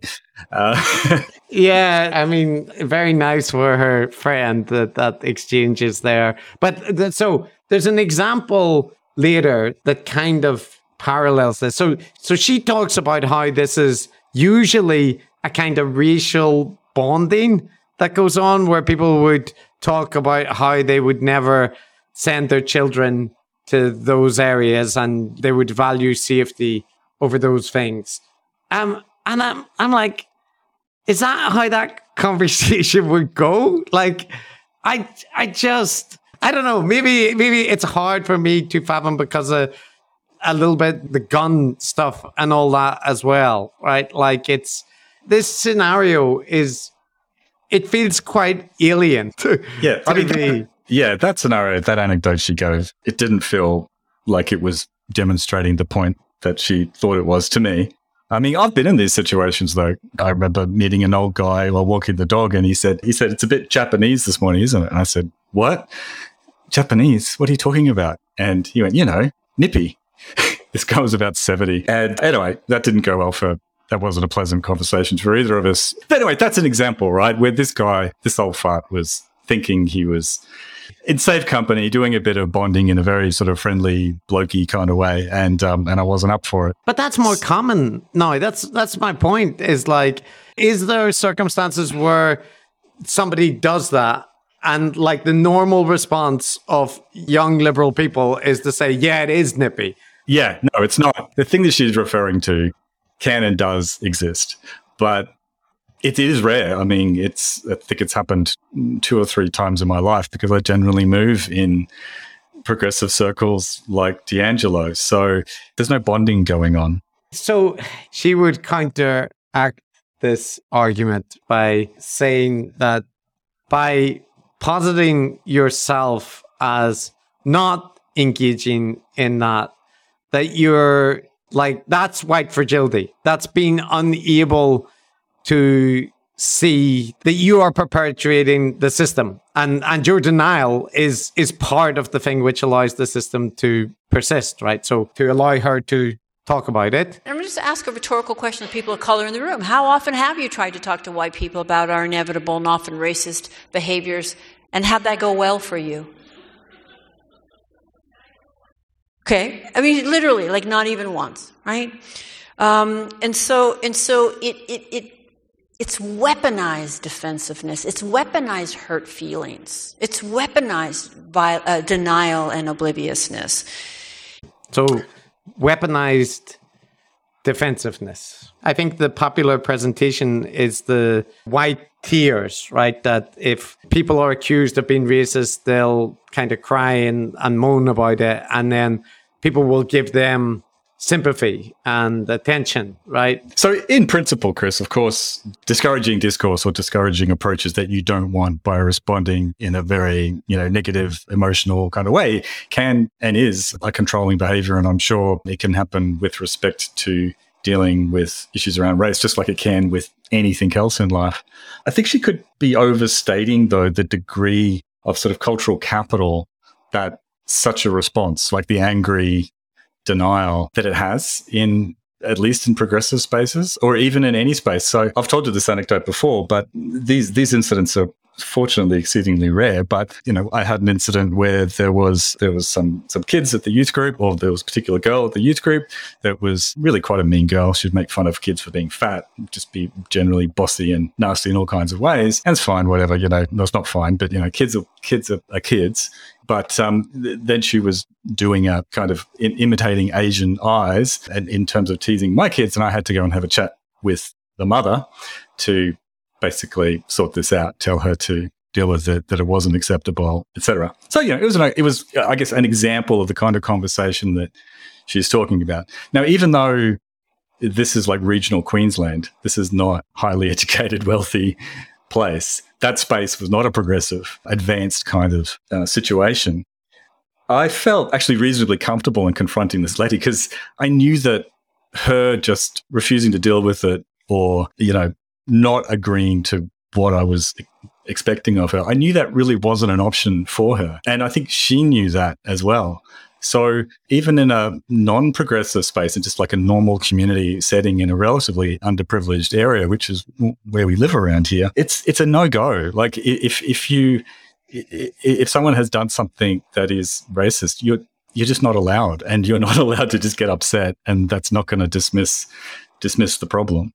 Yeah, and I kind of feel like the target where I see that this would have perhaps a stronger legitimacy is when you have the kind of histrionic conservative right-wing response to any time that people, like, say, for example, voter ID laws are introduced, and voter ID laws are known to suppress the turnout of black voters or minority voters who by and large vote for Democrats. So Republicans take steps to introduce more stringent voting requirements, right? And if people are pointing out, well, this is an attempt to suppress a minority vote, and then people say, what? How dare you? It's just about the procedures and that kind of thing. And you can see like Tucker Carlson overreacting to this, but that's not what her main focus is. Her main focus is the progressive liberals. And in particular as well, she says this about like young people. No, I get asked all the time, do you think young people today are less racist? Oh, actually, the question usually begins with, don't you think? And just a heads up, if you approach me with, don't you think, the answer is no. Because that's not an open question. But no, I don't actually think young people today are less racist, or because that consciousness hasn't changed our outcomes. In fact, they're getting worse. Right? Okay.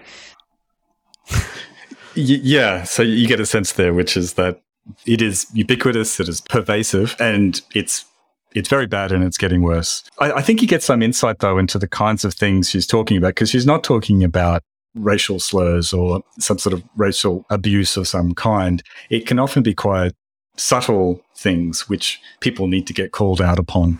It's racism that progressive whites are most likely to hold, but because it conflicts with our identities as good people, we're most likely to be in denial about it. So let me find that piece. It's a manifestation of racism that well-intentioned people who see themselves as educated and progressive are more likely to exhibit. It exists under the surface of consciousness because it conflicts with consciously held beliefs of racial equity and justice. Aversive racism is a subtle but insidious form, as aversive racists enact racism in ways that allow them to maintain a positive self-image, e.g., I have lots of friends of color, I judge people by the content of their character, not the color of their skin. And whites enact racism while maintaining a positive self-image in many ways. For example, rationalizing racial segregation as unfortunate but necessary to access good schools.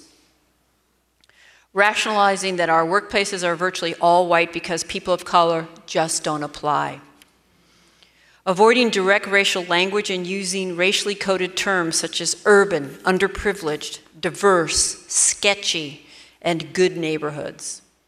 Yeah, so she talks about, I think it's called aversive racism, where it's not the overt denigrating type. It's more like a subtle, often accompanied by like a denial of racism. So it would be the kind which is more common in liberal spaces, but like suggested in that clip, is more insidious because people don't notice it. So along with the house selling anecdote, that's about someone else. But towards the end of the talk, she gives an anecdote which is talking about a subtle form of racism. And it's one that she is offering as an example of herself, like engaging in a microaggression or an aversive form of racism. So let's hear what an example of that sounds like. So she scheduled a meeting with the equity team, and it was 3 p.m, and we went in, and it turns out that she was also a black woman. I will call her Angela. And right away, she had this survey that had lots of questions about what we do. But it was the afternoon. I found the survey kind of annoying, and it was tedious, and it didn't really speak to what we do, so I kind of shoved it aside. And I said, let me explain.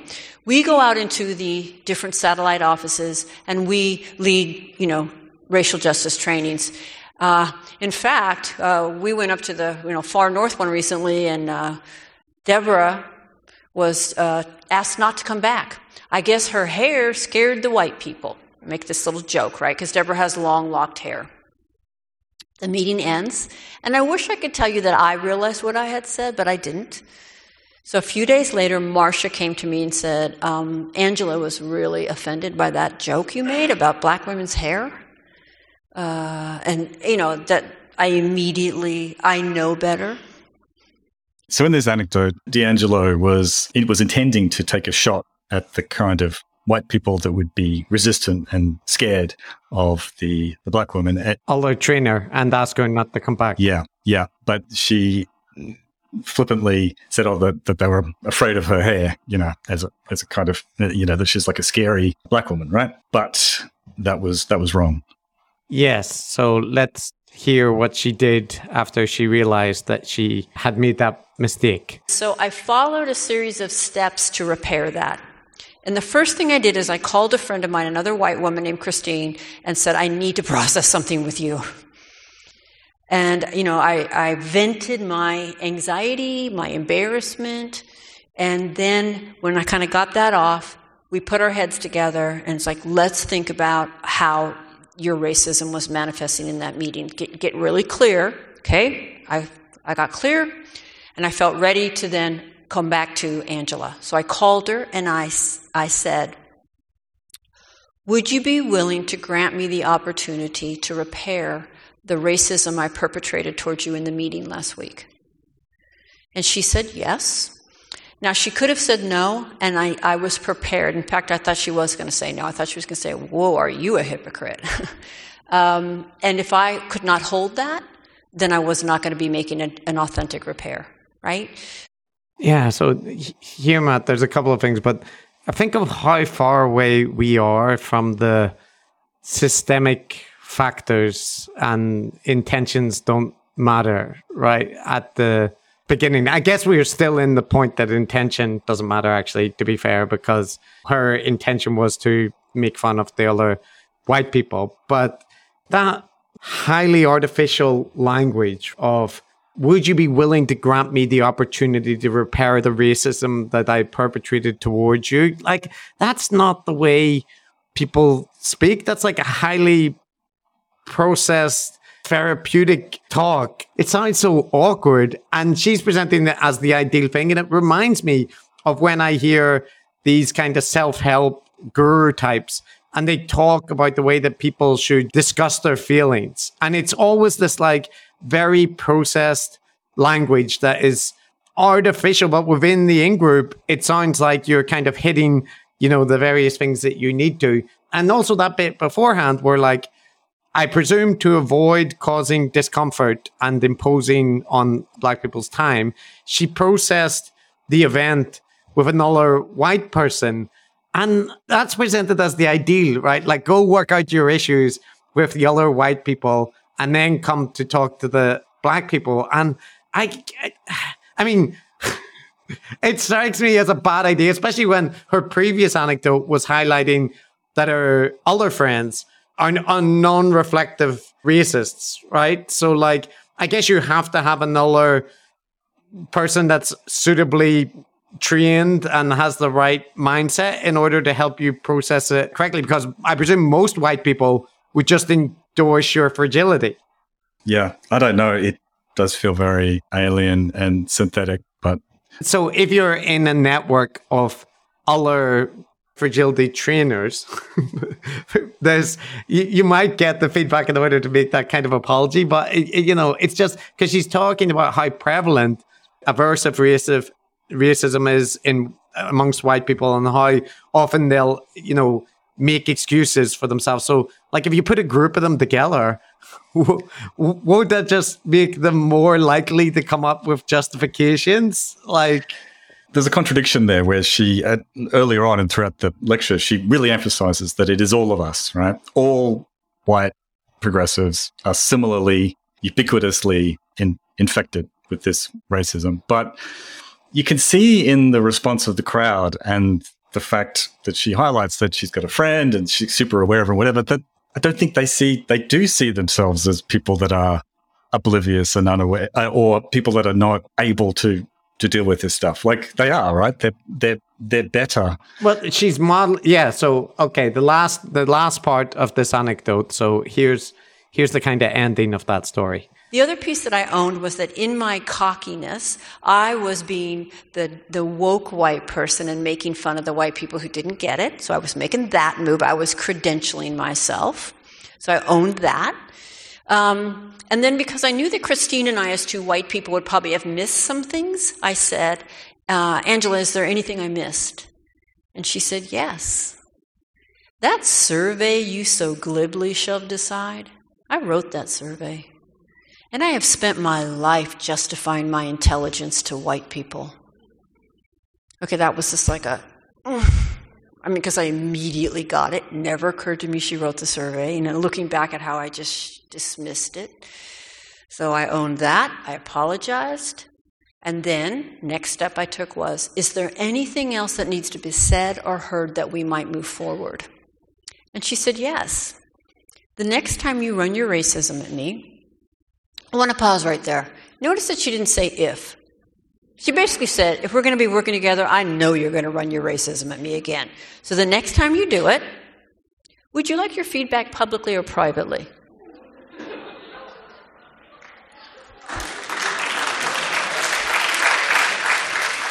Yeah, I loved her for that.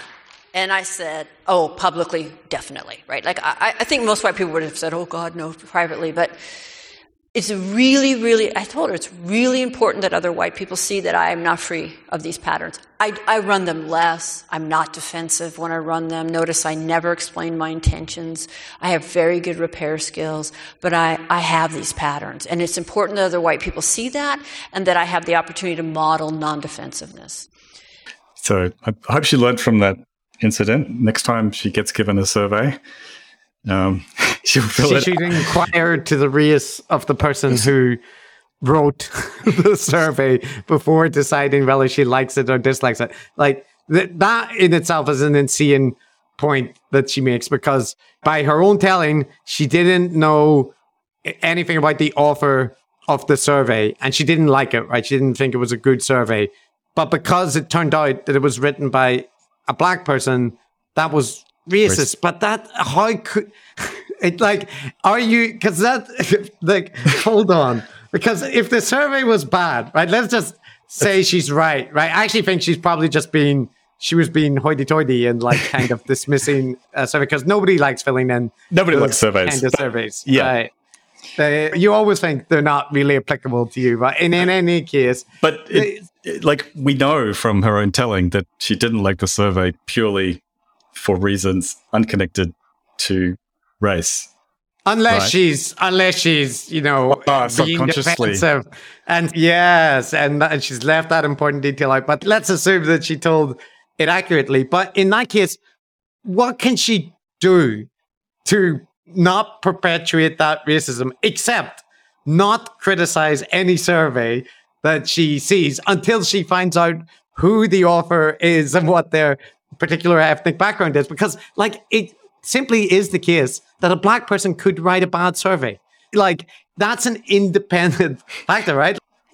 black people and white people are are human. They can do good work and bad work. But she's kind of acting as if it would be unjust for her to describe that survey as being bad in any respect because of the person's identity. And she goes on to talk about the problems of colorblindness, but this isn't even that, because I feel that the premise underlying her anecdote is that you shouldn't criticize something that a person of color has done. That's as a white person. And I feel that's just very wrong. That is a bad thing to do and actually works against whatever good changes we'd like to see in the world. For instance, I have several research high degree students.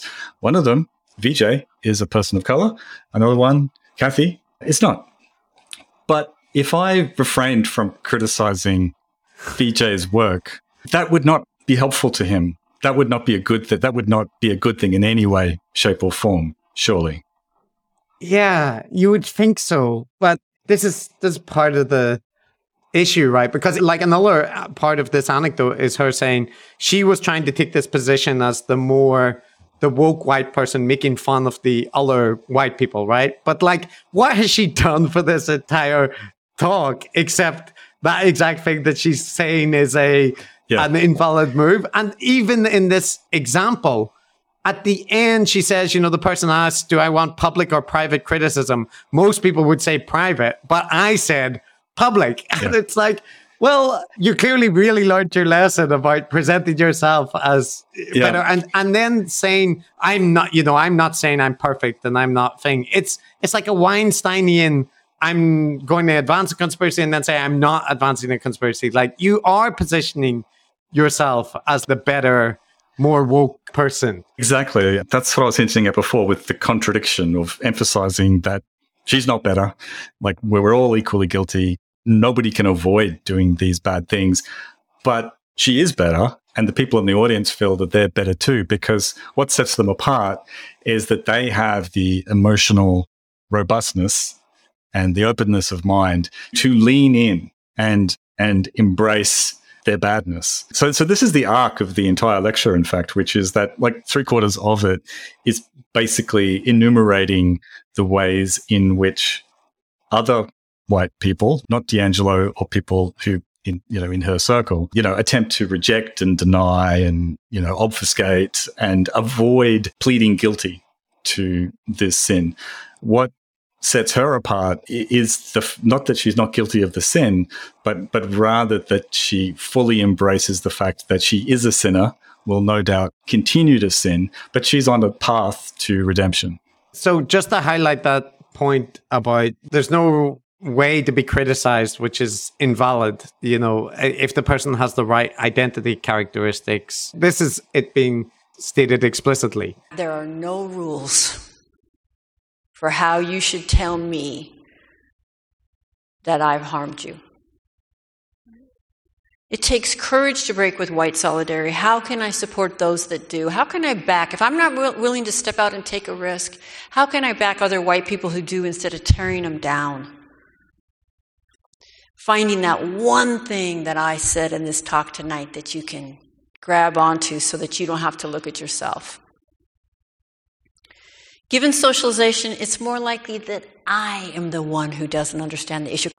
Oh, that clip was slightly different than the one I intended, because that was why people should defer to her, right? And why, if you're trying to criticize her, it's basically just showing that you're not yet on the right path. You're just looking to white supremacy in your society by not championing people like her. Yeah. But the one thing, and this is just a description, not a criticism, which is that the way she very much thinks about these conversations about race, which is obviously, should happen an awful lot, and what she has expertise in training people how to do. She emphasizes that these are not symmetrical discussions, that there is one set of rules for the people who are airing the grievances, which is that everything is legitimate, everything is valid. When it comes to how the response is made, there are a great many rules, which she spends most of the lecture talking about. Yeah, so there are like a wide a wide array of rules that you have to apply. And there is a very strong moralizing aspect to it. So, for example, if you are in the position of like, any of this being news to you, she raises this question. So I'm going to end by just bringing this question up so that I could preempt it, because I really don't like this question. And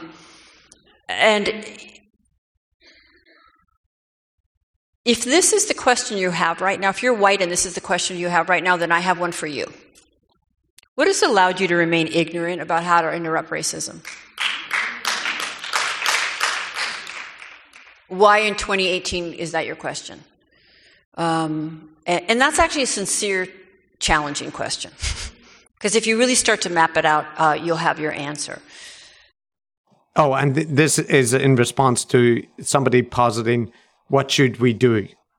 So what's the call to action? How do we address this? And her answer is like, it's very inward focused. You should reflect on why you are asking me that question and what you have done wrong to get yourself to that position. It's like, right, but still, the question remains, given all these systems of inequity and so on that you've talked about, why isn't there, what's the solution? What's Vote the plan? For progressive Democrats in America, or support anti-racist charities, or that kind of thing. But her answer is, think about why you asked that question. Yeah. And you'll get your answer. And that's a very guru-ish thing, right? You're asking the wrong questions, and that's why you're still stuck where you are. But yeah, I liked that question that was asked, because it was something that I was thinking throughout the entire thing, which is that really all of the lecture is devoted to talking about white fragility and how all the reasons that people might give to sort of defend themselves against acknowledging their pervasive racism are invalid, and how you need to embrace that. But at no point really talks about what should be done. I mean, she did give that anecdote about herself, but she doesn't really describe the kinds of things that she says or trainers like her say in these training sessions, which elicit these reactive responses. I went to one of these kinds of, DEI type seminars at my university, which was not primarily focused on race, it's primarily focused on preventing sexual harassment and inappropriate behavior like that in the workplace. And like everyone else who turned up there, I turned up in a negative frame of mind. I was getting interrupted from my very important research work to do this bullshit corporate seminar. I don't need to, I'm not harassing anybody. I don't need to do this. So I turned up with that frame of mind, which I think is understandable. But it was actually very good. They gave a bunch of scenarios that were deliberately ambiguous and deliberately in the gray zone, and where the answer wasn't incredibly clear about the most appropriate way to do, or what was appropriate and what isn't appropriate. And it really did invite people to think about that. So I realized that I just approached it in a negative frame of mind and came away from it with very positive opinions about it. I'm sure it would be very beneficial to people that were, especially guys that were socially awkward, not picking up on social cues or whatever, and may act inappropriately and misinterpret things. I think it's very beneficial. I suspect that the kind of things that D'Angelo and people in her school of thought do that elicit negative reactions, nobody in that training seminar that I attended reacted negatively. Everyone found it kind of interesting. But if they had gone about it and saying, all the men among you are all potential rapists. Each one of you, whether you intend to or not, are making the women in your workplace feel threatened and uncomfortable. So you need to think about what it is that you're doing and how you do. If it had been done like that, then I would have reacted badly. And I think that would be legitimate. So I'm actually just very curious as to what goes on in these sessions that elicits those reactions.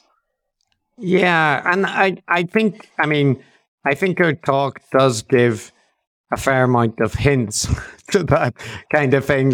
For example, she mentions generalizing about white people, and she says, and again, that has nothing to do with whether they're informed. And in fact, if you are white and you have not devoted years of sustained study, struggle, and focus on this topic, your opinions are necessarily very limited. and know a trip to Costa Rica,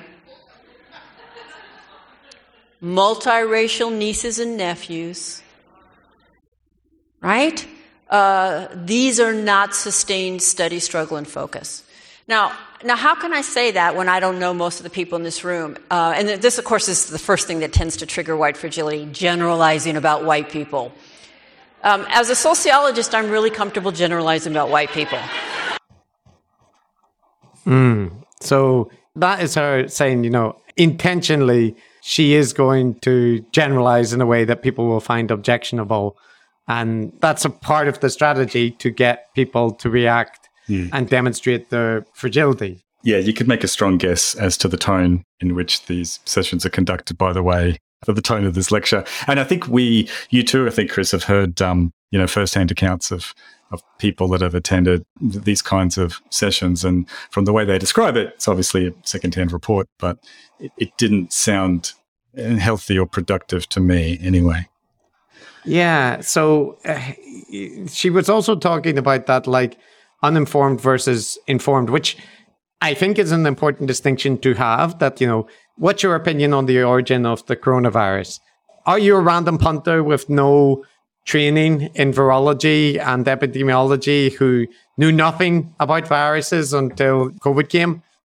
I don't think your opinion is worth as much as a trained virologist. And I also think this could apply in the case of diversity and inclusion initiatives. Most people haven't given much thought to what kind of policies you would put in a place or how to rectify imbalances in populations and all that kind of thing. This is true, but it's also in her interest to suggest that the solution is become highly invested in this subject and devote a large amount of time to thinking and doing the work that will never end on this subject, because she is a diversity and white fragility, or whatever the case is, trainer, somebody who prepares courses for companies and for universities on this topic. So there's a little bit of a potential self-serving solution there. Yeah, but I mean, I also get the vibe. I mean, you get a sense from what she's said there, which is that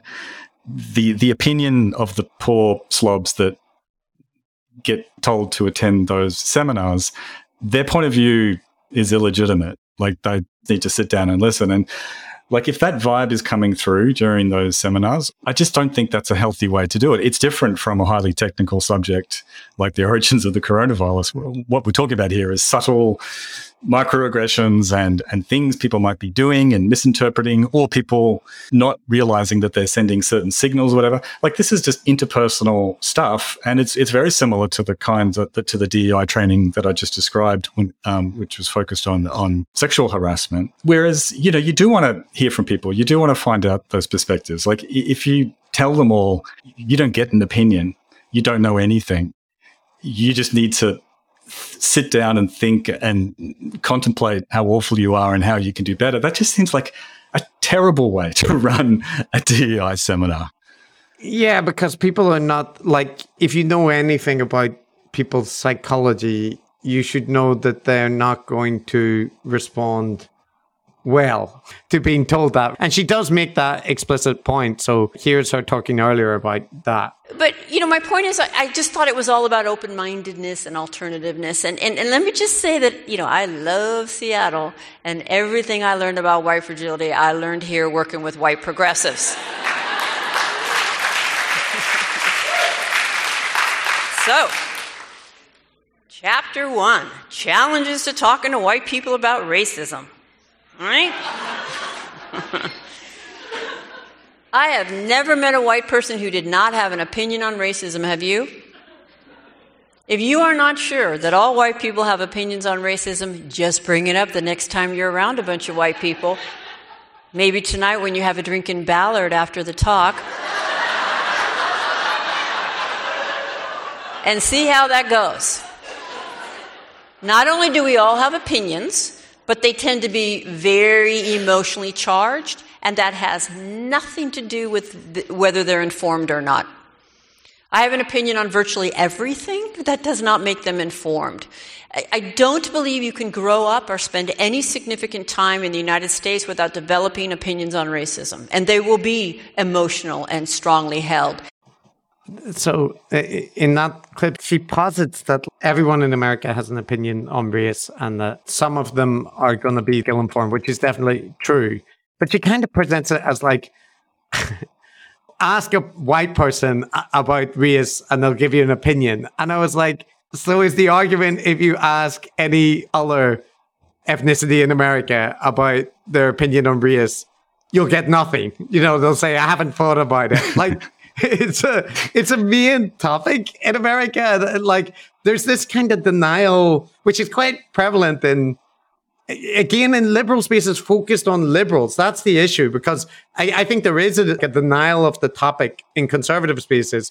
But in liberal spaces, it is a very frequently discussed topic. She's presented as if nobody is allowed to talk about it. And that's just not true in progressive spaces. Like, she even makes a dig, I guess it's some elite place that they might go to the bar afterwards, right? And they all hoot and laugh about it. But you're just like, but these are your people. Like, these are people that are receptive to that message. I don't quite get it either. Like, the audience is definitely those people as well, and they're hooting and laughing, very much enjoying the kind of, it's a little bit of self-flagellation, but it's also kind of directed at other people, not in the room. And like you said, I don't get the point. Like, if you ask people about racism, they'll have an opinion. Ask black people about racism, they'll have an opinion. If you ask either group about taxation, they'll have an opinion. could be uninformed. You ask them about anything. I don't get the point. Is it that white people shouldn't have an opinion about racism in the United States? I think so. Or at least they shouldn't until they're informed about the structures. They have. I don't think it's the having an opinion that's an issue. I think it's the not having the correct opinion, which is the problem. But Matt, there's an example that illustrates why part of the reason that I see her approach as being not just wrong, but potentially distorting. So she gives this account where she's talking about the first African-American baseball player. So let's listen to it. So I want to give you an example of the power of the story. And I want to do it through the Jackie Robinson story. You all know Jackie Robinson, right? So Jackie Robinson has been quite celebrated for doing something. What's the tagline that goes with Jackie Robinson? He broke the color line, right? Now, so let's do a little discourse analysis. Because every year on the anniversary, we celebrate him breaking the color line. So think about what that invokes, right? He was exceptional. He was special. He did it. Finally, one of them had what it took to break through and play with us. Up until him, nobody had what it took. So subtext, inferior group, right? But he did it. And of course, the day he did it, the day he broke the color line, racism in sports ended. Yeah, I don't think anyone thinks that racism in sport ended with that event. Don't say anyone, because there's always some people who Tucker Carlson is a thing. Okay. All right. So in any case, this is discourse analysis. This is a famous event in American history. She's talking about the narrative that we put on that, and the one that she just described, which centers the athlete in question who broke the color line and his bravery, etc., is not a good narrative, I suspect. Yes. So let's set aside some of the other things that she says everybody agrees about that event, but here's how she would portray that story differently. So imagine if we told a story like this. Jackie Robinson, the first black man that whites allowed to play Major League Baseball. And I want you to notice the difference in that story. One, that's the truth. It didn't matter how exceptional he was, and I actually don't believe he was the first most exceptional.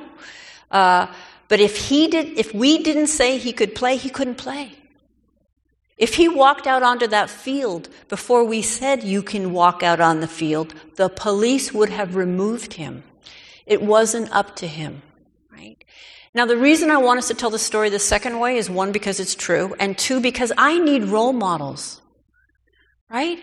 How did white people get organized? What did they do behind the scene? What barriers did they face? What challenges, right? What strategies did they use? And could we use any of those today and adapt any of those today? Right? It's not about me wanting to point out how bad white people are. Matt, I've detected subtle racism. Warning! I have something to tell D'Angelo. Well, luckily, Chris, she's very receptive to these accusations, so she will embrace it when you bring it up with her. So, what she said there, right, was like, we should focus on the fact that, like, of course, there were black people before Jackie Robinson who were good enough to compete with white players, and that had always been the case. So what was in their way were these institutional barriers that were removed by other white people to allow him on the field, right? He wasn't arrested by the police. He was allowed to go on. And she says, let's focus on that because, and then she says, as she goes on, because she needs good role models of like white people who challenge the status quo and are willing to, like, you know, push back against these boundaries. But in so doing, she completely removes the agency of a black person and suggests that we should ignore their achievement, their bravery, and instead focus entirely on the white people in the story so that a white person can feel better and have role models that they might look up to. So take away the black person's agency because it is more beneficial for you to have a narrative that centers white people. I think that's a fair summary, Chris. That's a fair summary. And the fact that she doesn't detect any issues with this and gives this alternative reading so confidently, it is telling, and it fits perfectly with the entire narrative arc of this lecture, which is very much focused on white people, despite her making a big song and dance about how white people need to not make it about themselves. Really, it is. This is the contradiction that I think we've been struggling with, this whole decoding, which is it really is all entirely about an internal psychodrama that's happening in these white, progressive, highly educated, probably quite well off progressive spaces.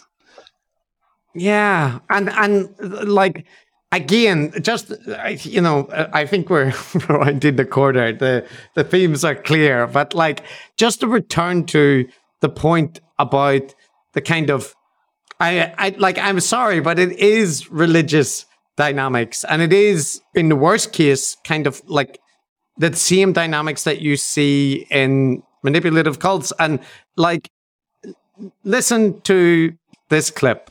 Confusing not agreeing with not understanding. Is it possible that you're not actually informed enough to disagree? Have you ever had somebody say, no, you misunderstood. No, you misunderstood. What if the person understood you perfectly? In fact, they even understood what you meant, and you don't understand how what you meant comes from a racist framework. A need to maintain white solidarity. That's the unspoken agreement amongst white people that we'll keep each other comfortable around our racism.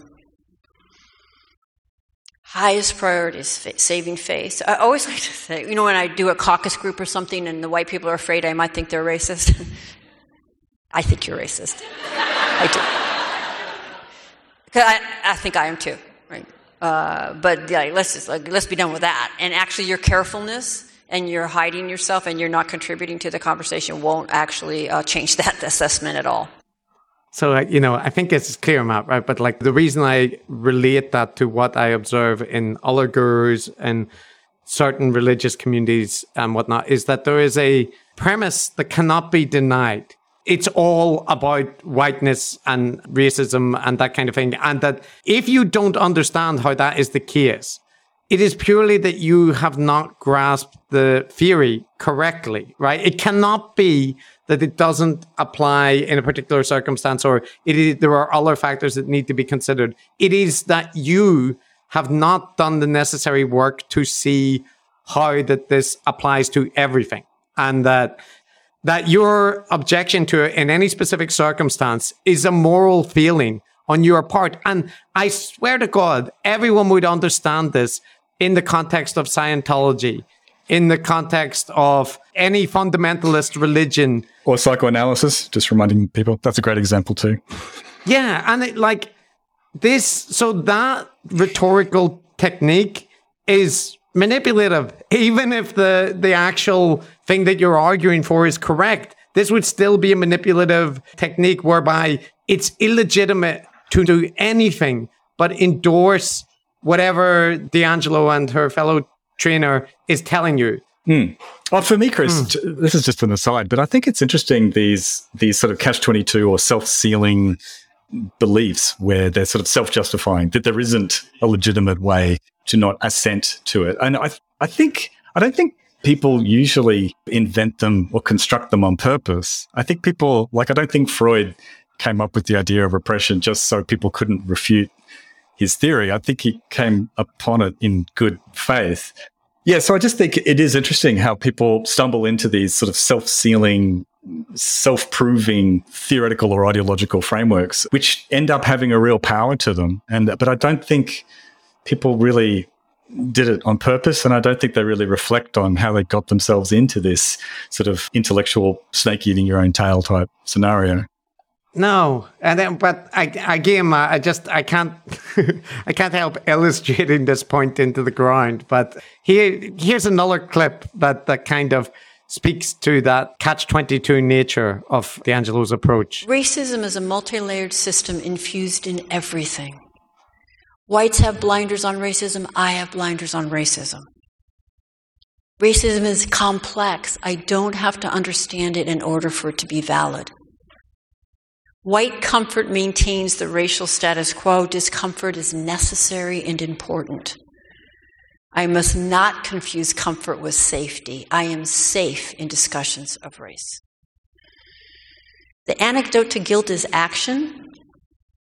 I bring my group's history with me. History matters. I might see myself as just an individual. The people of color in my life see me as a white individual.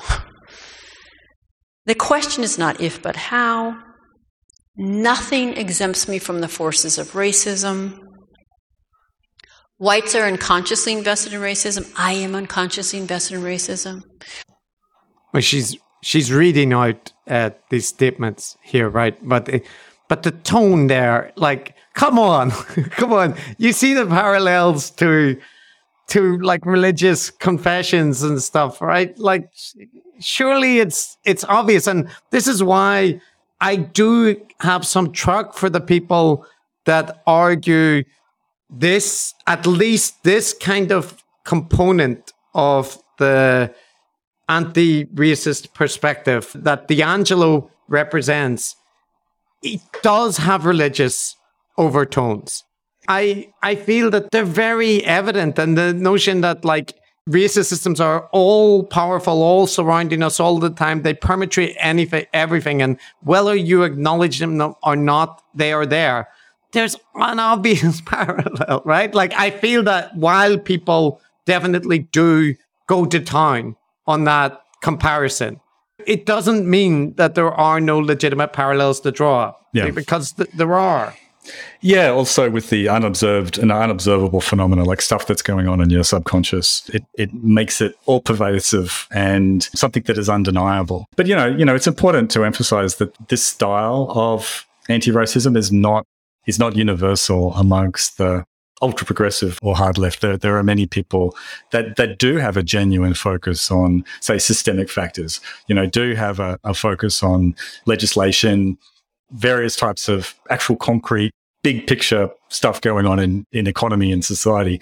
The interesting thing about D'Angelo's brand of it is that it is based on this kind of pseudo-religious, but also pseudo-psychoanalytic, an internal journey that white people make so as to become increasingly more sensitive to sort of the subtle interpersonal actions, and that is the instrumental driving force, that there isn't much agency left for people of color, as we saw in that example.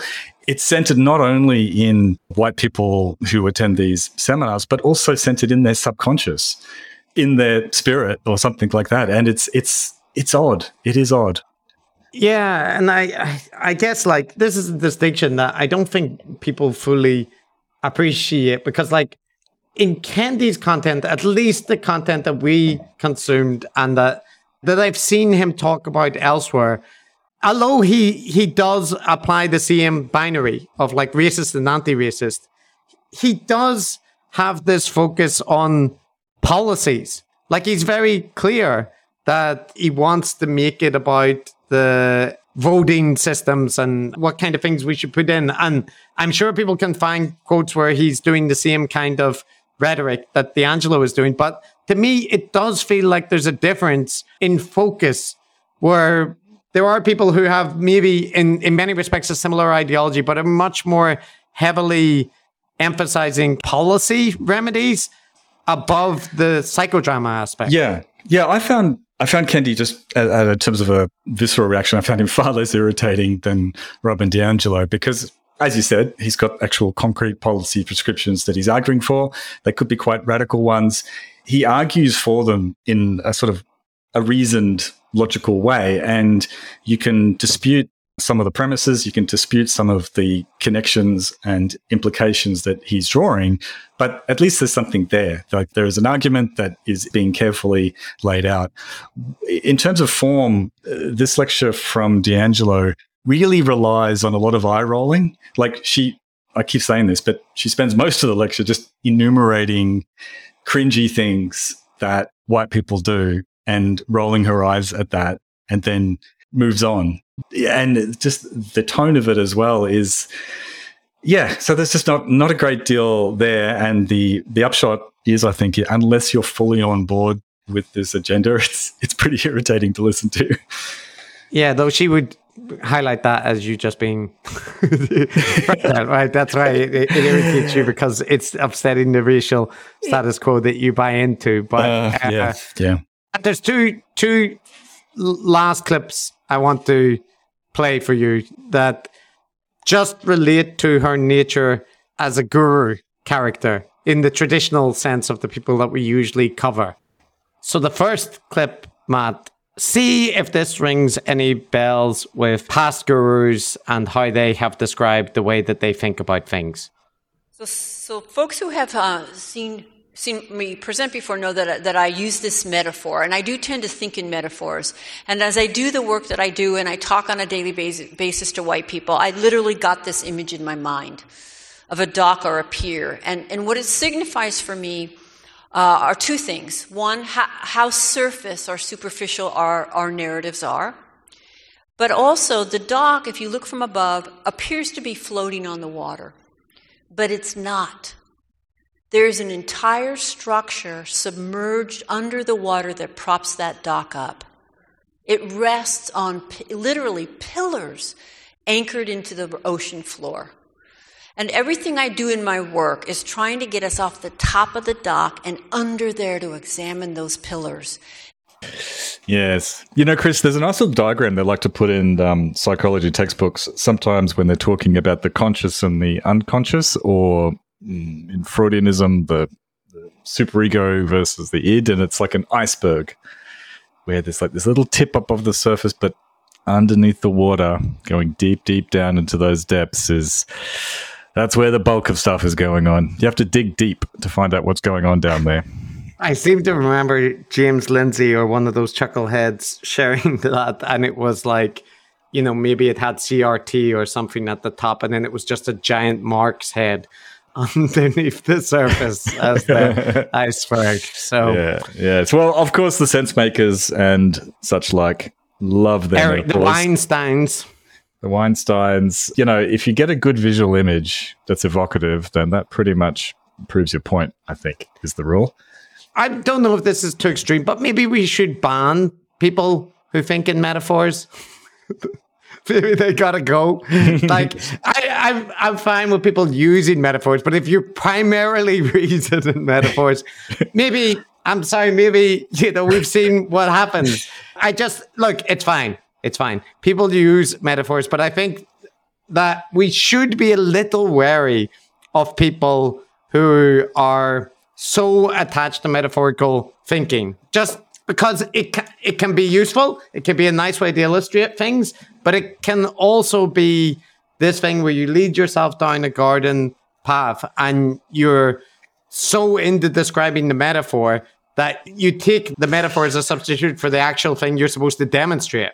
Yeah, I think the golden rule is a visual metaphor or any kind of metaphor is a vehicle for expressing a point, but it's not in itself any kind of rational grounds or support for the point that you're making. Yeah. Maybe we could limit them, like you're allowed 3 metaphors. 3 strikes and you're out.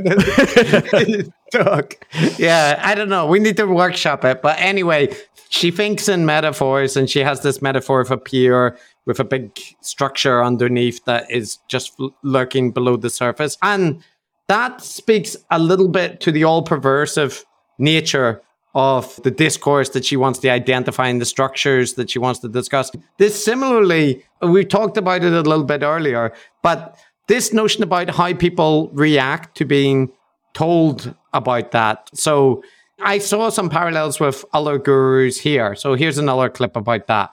What interrupts our racial equilibrium? Well, if you challenge objectivity, if you talk openly about race,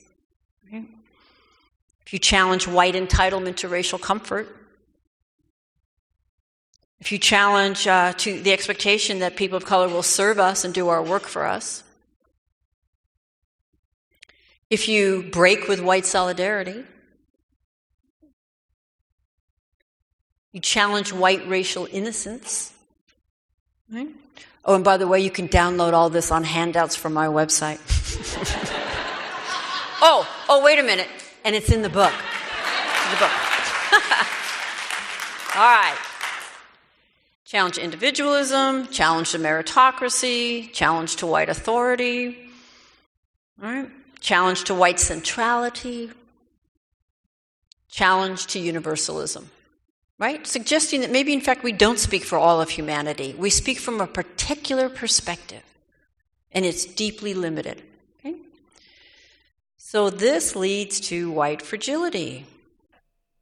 The point for me there, Matt, is that equating any negative reaction with feeling to have the requisite insight, we've kind of mentioned it, but it's also this linking it to your output and products. Like, if you don't really get how this is you should study my material a bit more, and you will begin to get there. And that's what a lot of gurus do. They have these courses and they have these endless episodes of podcasts where they outline their worldview, and more study, more consumption of their material will lend themselves to like a better understanding of how their worldview is actually valid. Like I hear this all the time in Weinsteinian content. And yeah, I think it can be valid. If you take a course, like introductory course in physics or whatever the case, you'll understand better how things apply after you've taken the introductory course, or in statistics if you want.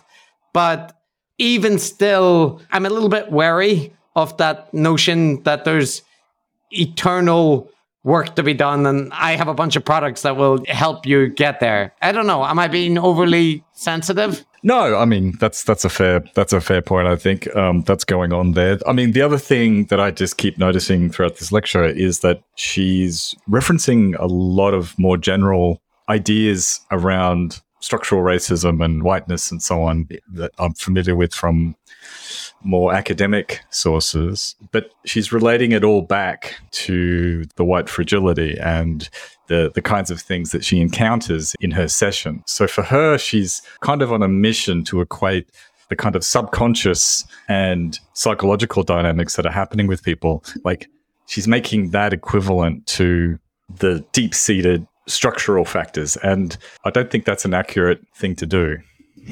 Yeah. And so, on that subject of continual work, here's a clip, I think, which puts a fine point on that. White progressives do indeed uphold and perpetrate racism, but our defensiveness and certitude make it virtually impossible to explain to us how we do so. So I'm pretty sure I'm speaking to a room filled with white progressives. So let me just be clear, you are not the choir. There is no choir. I am not the choir. When I say there is no choir, it's because my learning will never be finished. Yeah. Learning will never be finished. Right? Yeah, our work will never be done. So just thank you guys all. Our work will never be finished. Okay? Which is the same with psychoanalysis and other spiritual journeys that one might be on. It's a process. It's something you embrace and take for your entire life. It's not really about, and she criticizes quite explicitly as one of the problems that white people have is this attempting to identify a problem and to fix it. That's not the way. The way is that there isn't really, I think, something that can be identified and fixed. It's a lifelong journey that really doesn't end. Yeah. So I think we should turn to her issues with colorblindness, which are, is an approach which maybe a lot of people hold, like it's an approach that many people would probably intuitively seem to endorse, probably on the liberal side, but she outlines why there are issues with that. But before that, Matt, just one other point that I noticed, which I think reflects a certain lack of self-awareness. So just listen to this clip. And so I'm not the 1%. I've never even been a manager. But I can control the people of color in my orbit through white fragility, right? And so I also think of it as a form of everyday white racial control. You can be in my orbit, and I'll use you as diversity cover, as long as you keep me comfortable. But if you challenge me, you're going to become a personal problem, and you're going to be ejected. And boy, do we see this in the workplace. So I'm not talking about the point about, response to people of color who challenge you or that kind of thing.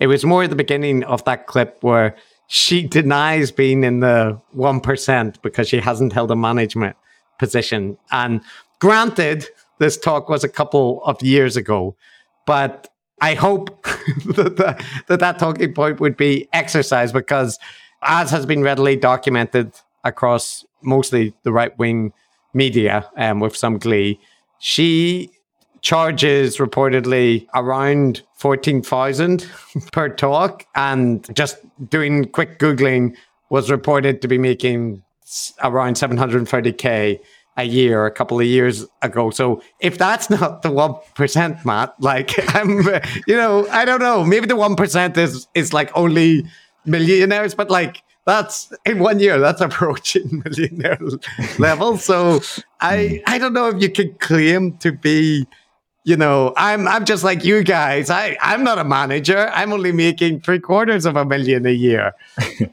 Yeah, point taken. I think there is a sense, though, in which her position is extremely consistent there because she does position herself generally as someone who's a wealthy, highly educated, middle-class, progressive white person talking to other people who are in the same group. And her role is to conduct this in-group therapy, I guess you would call it.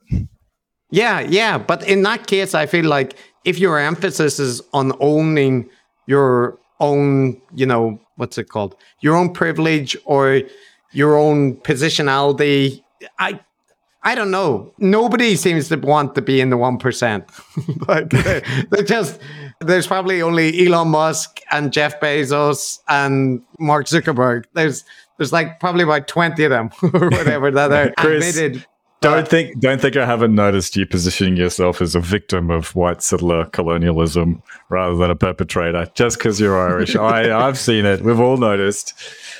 My poor oppressed people. I think that, that's one of the things I think Irish people get away with. I've heard Irish people claim not to be white in various contexts. I've heard that. And, that seems somewhat suspect to me. Also, I'm pretty sure the Irish were involved in colonial culture, serving as the foremen on various diamond mines and whatnot. So my people don't get away scot-free just because of the famine and our mistreatment by the evil English for hundreds of years. Like, they're villains, granted. The English are abusive villains, but I'm just saying our hands aren't clean. You know, it's just a comparative purity. Big of you. Good to see such self-awareness.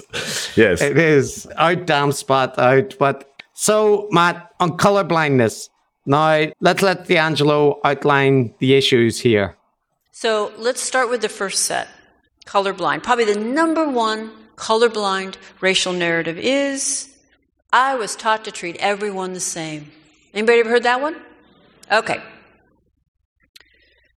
me just tell you, when I hear this from a white person, and I hear it frequently, there's a bubble over my head. And it has a few things in it. The first thing is, oh, this person doesn't understand basic socialization. This person doesn't understand culture. Ooh, this person is not particularly self-aware, right? And I need to give a heads up to the white folks in the room. When people of color hear us say this, they're generally not thinking, all right, I am talking to a woke white person right now.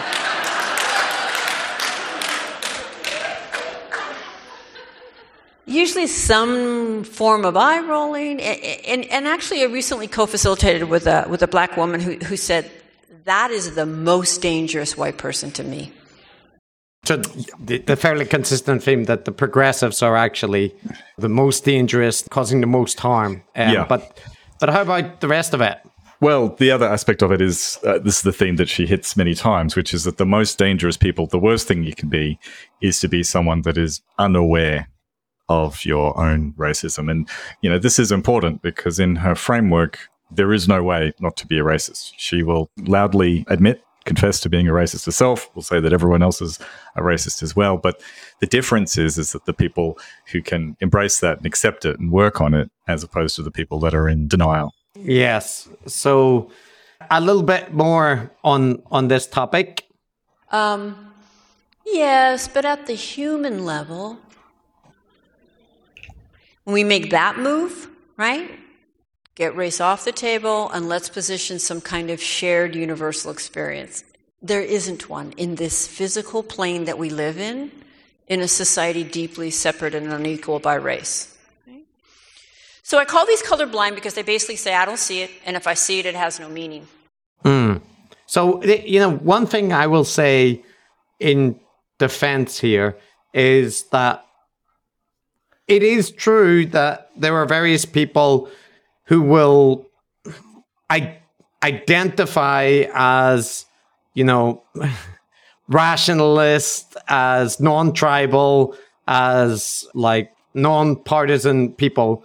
And often when you see those kind of signifiers in somebody's bio, they are the most partisan, insane, like anti-rational people that you will ever come across. So I can imagine that given D'Angelo's job, that there are plenty of people that she has encountered where they espouse, you know, to be enlightened on issues of race and turn out to, you know, be extremely reactionary or to be touting various standard talking points. So I can imagine encountering that a lot would make you cynical, right? And if there are people declaring that, like, for example, civil rights has passed, so America does not have any real issue on race anymore. Issues on race. Obviously, that's not true. Obviously true. So in that respect, I can kind of have sympathy for the approach. Yeah, there's an element of truth in all of these things that she talks about. The issue, though, I guess, is that there is no way to disconfirm her point of view. Like, she goes into a great deal of detail about how any kind of perspective other than embracing your racism is invalid.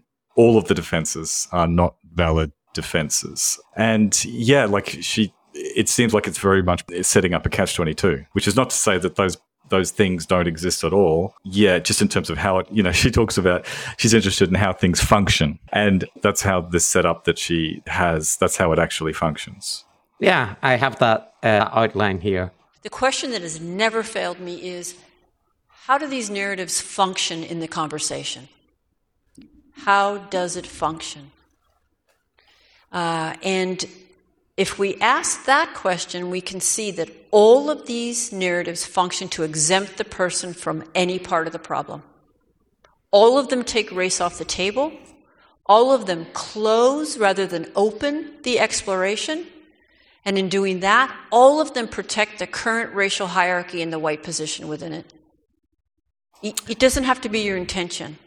And I'll just be blunt. I'm not interested in your intention. I'm interested in how this functions. What is the impact of these narratives? They are closers, not openers. Yeah, so one issue I take with this argument is that, like I just talked about, I can imagine that there are people who use this in a rhetorical fashion, and they are doing what she's saying, just trying to, basically sweep off any uncomfortable questions and move on, right, to another topic, or even doing it for their own psychological protection or whatnot. On the other hand, I do think it's possible that people, reformers, even activists, could hold the goal of colorblindness as a target, something that they want to apply in their life, and still recognize that there are various institutional forces, societal structures that prevent that from being achieved, and that they act to overcome it, but that they are taking the goal of achieving, like a colorblind society and trying to put it into practice in their life as far as is possible as, like a positive motivating factor. And that is what people point to when they selectively, admittedly, but quote Martin Luther King and the I Have a Dream speech, because that speech seems to be appealing to a universalism, a desire that we can reach a goal where race doesn't matter. That position has become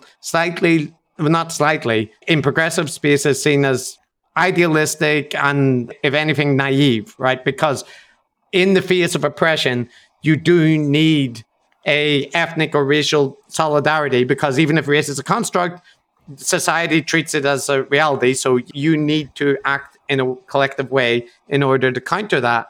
And I kind of take it, but the way that the approach is characterized by D'Angelo seems to me, as it's presented, as completely invalid and just, like she says, a closer of debate. And I'm not sure that has to be necessarily so. I guess it's kind of one of those situations of where the perfect can be set up as the enemy of the good.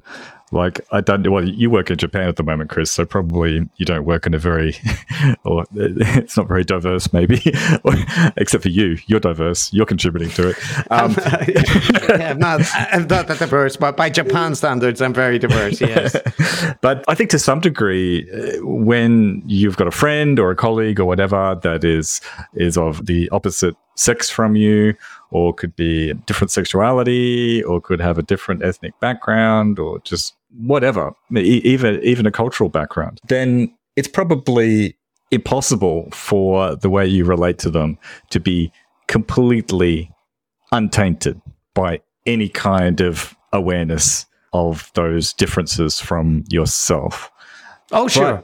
But it seems like you can get pretty close. And at some point, maybe men interact slightly differently with women, and women interact slightly different from men compared to when they're dealing with their own sex, and that might not ever change. But, you can get pretty close to the ideal, I think. And at some point, doesn't it become, I don't know, like a kind of neuroticism or a paranoia that, so I guess I'm just agreeing with you that universalism, I think, is a good goal. I don't think it can be perfectly achieved, but at some point, the imperfection might be okay.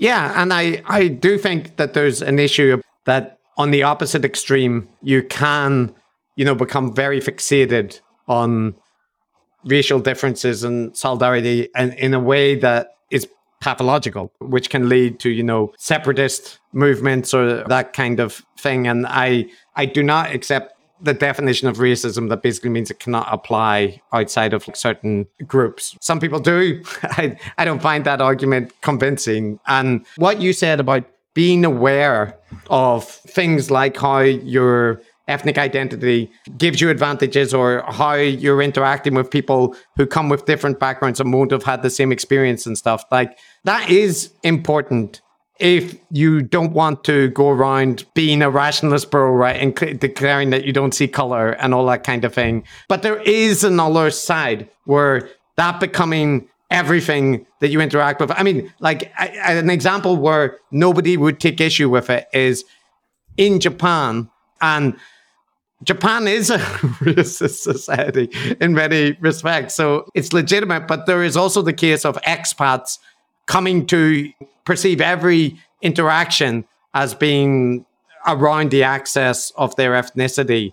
And I think either way can lean into an extreme, right? Denial of it as a factor or overemphasis on it. Both can lead to extremes. So I don't know, Matt, we're staking out a case for moderation. Is that a shocking position for us to be advocating? It's just common sense, Chris. Just common sense. We're the voices of that. No, I mean, like, to give an example, I've had a couple of colleagues that happen to be young female Iranian women, female women. And, women. Yeah, who kind of differed on every dimension you can think of. And it would be kind of obtuse to just assume that there would be no potential scope for misunderstandings or coming across the wrong way and stuff like that. And I remember I was not walking on eggshells, but I was just cognizant of that and would probably, in a way where I wouldn't have those concerns if I was dealing with someone who was extremely similar to me on all those aspects. And I can imagine putting a foot wrong. I get what you're saying, Mark. If you were talking to another whitey, you'd be saying that area, it's a bit dangerous. A few too many ethnics in there. That's right. That's what I meant. D'Angelo's right. She's got it right. But the funny thing is, actually, I mean, this is a very personal example, but I remember I was a bit concerned for a while. And then once we got to know each other better, actually, those concerns kind of evaporated. You know, like once you actually do have a good, authentic, just normal human relationship, then it's okay if somebody does a microaggression or whatever, because, you can figure it out and people understand there was no harm meant. I do worry with D'Angelo's thing, and she gave those examples of how she deals with these things, which, as you said, they feel very synthetic and inhuman and alienating. And it feels like the kind of thing that is not going to contribute to an authentic human relationship. You mean the kind of the confessional interaction where please give me the opportunity to repair the damage done by my micro-racism? Yes, highly scripted and formalized. And it doesn't feel, to me, that doesn't feel like the way. Doesn't feel authentic. No. So I think with the color blindness ideal. Again, I often when I get in debates with people who are progressive, I'm sometimes unclear if the long-term goal of color blindness is actually a goal in modern progressivism, or whether it's not regarded as like just naive silliness. I think someone like D'Angelo would say that it is not really achievable. The way she frames it is that it is so deep-seated that the work will never be done. And so we're never going to get to that place. Yeah. Well, that's a cheerful note. but yeah, I guess you're right. So basically we're well, it's probably, if I was betting, but this is why, like in the same way, I don't think we're ever going to get to a society where people are punished and rewarded in the exact way to the amount of effort and struggle that they have in life. But it's good to have that as a goal that we want to strive to. Like, you're referring to the meritocracy? Oh God! Did I invoke the meritocracy? I didn't mean to. I just meant.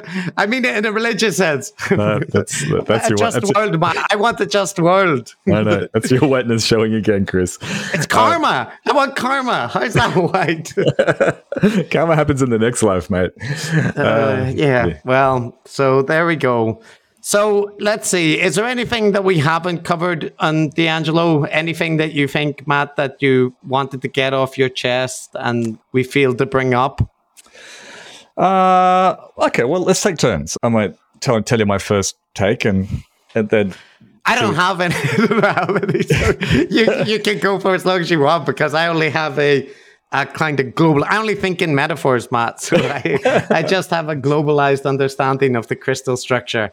I'm not that organized. All right. So my first big picture sort of academic problem with her is that she definitely defers to the academic critical theory of race literature a lot. And that emphasizes the causes of racism. And it doesn't really focus on this Freudian psychological subconscious factors, this group therapy that she does. So she leans very heavily on the idea that this process of introspection and self-interrogation into those unconscious influences and implicit biases and so on, unexplored motivations, that's the key to dismantling systemic racism and the inequality that it produces. So that's wildly incongruent, it seems to me, with any description of systemic racism that I've come across, because it emphasizes like material, systemic, impersonal factors, not internal psychological ones. She just conflates those two things and makes out that what she is doing is anti-systemic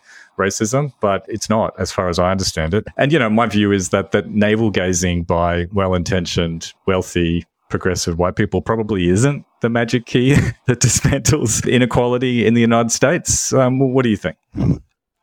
Yeah, so I guess my main issues is the rhetorical laden aspects of it, the rhetoric laden aspects of it, where any criticism of it is demonstrating the correctness of the approach, and that the solution to societal problems is more people like D'Angelo, more trainings, more time spent invested on these kind of courses, and the notion of working in wide affinity groups to process, your racial biases. I genuinely just, what I know about psychology suggests that a lot of the things that she's arguing are the way forward, are, even if they're dealing with structures that are correct and need to be addressed, it's the wrong way to go about it. And I think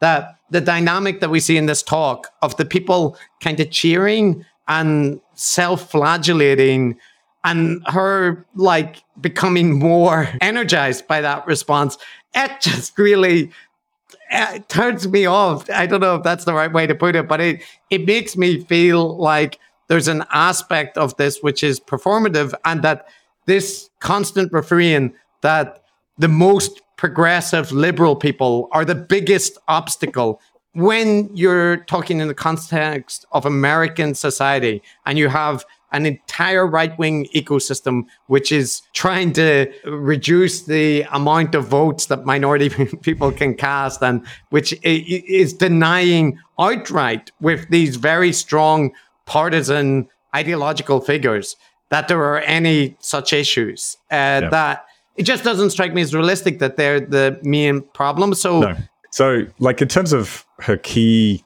intellectual contribution, it's this idea of fragility and the lack of self-awareness and the wanting to sort of psychologically protect yourself that is instrumental in perpetuating inequality, racism in the United States. As we talked about, there's elements of truth to that, but it's so easily turned into a self-fulfilling prophecy. Like instigating those negative emotional reactions and then working through the fallout is like a key part of her process. And then she sort of turned that into a whole philosophy of white fragility. It's this lack of awareness of your own deep moral flaws and an unwillingness to plead guilty and give excuses is itself the proof of how deep-seated and problematic they are. Yeah, though her examples about her are more to do with microaggressing about hair than saying she didn't want to live in a black neighborhood. But in any case, Matt, did you ever hear about this puppet musical called Avenue Q? I don't know if it's still running or not, but it was kind of like an adult Sesame Street. And they had a song in it called Everyone's a Little Bit Racist. Right. And it was a good, I enjoyed it. I seen it in London, and the song was very funny, right? And it was true. It was talking about how basically everybody has these biases within them that make them a little bit racist, right? Sure. And it was, they were living in the scenario in Avenue Q is like a multiracial kind of Sesame Street neighborhood but they're talking about how all the characters have their own prejudices about different nationalities and this kind of thing, right? And I think that insight is the kernel of truth, as well as the systemic factors of racism that are in play in various societies and that still have an influence. I think that those parts I don't have an objection to, but I think that the whole package that D'Angelo attaches to that isn't the only framework to address those realities, but it's presented as if it is. And that's my issue. So again, I think we're nailing the coffin on this specific point, but it's just that your political position on these topics, it can be whatever you want it to be. But when you outline that any deviation from your preferred approach to things is invalid and inherently reflects a feeling on a fundamental level, that's an incredibly self-serving position to take, whether you're a moderate centrist or you're a progressive liberal or you're a right-wing conservative, like whatever the case might be. If everyone except you has a deep feeling or, who refuses to acknowledge your particular political agenda, I don't know, there's just an element of that seems self-serving. So that's my issue with it. The other way in which I think she did hit the nail on the head and she's tapped into a deep vein of insecurity and unresolved issues is with the hypocrisy of white, wealthy, educated, progressive liberals. And I think that in a large way explains her appeal and the reason why she attracts an audience that is wanting to do this kind of soul searching, right? Scratch that scab. But I guess for me, that hypocrisy is in no way simply restricted to race. And it exists in so many different ways. And where there's a correlation with race, as there often is in places like the United States, it could be something like disliking a questionnaire that you subsequently find out to be made by a person of color, or it could be the phenomenon of middle-class people sending their kids to good schools that might also have a lower percentage of people of color in them. She presumes in every single case that it is racial anxiety that is the driving factor, when obviously it clearly isn't in the case of the questionnaire. And given that wealthy people send their kids to fancy schools all over the world and have always done so, I think it's fair to say that there are other factors driving that apart from just not wanting their kids to mix with people of color. So the part where I agree with her is I think that there's a huge disconnect with the high-minded opinions of wealthy liberal people and the self-concept we would like to have of ourselves and our behavior, which is typically self-interested. So there's a strong desire to feel good about yourself without actually doing anything of material substance.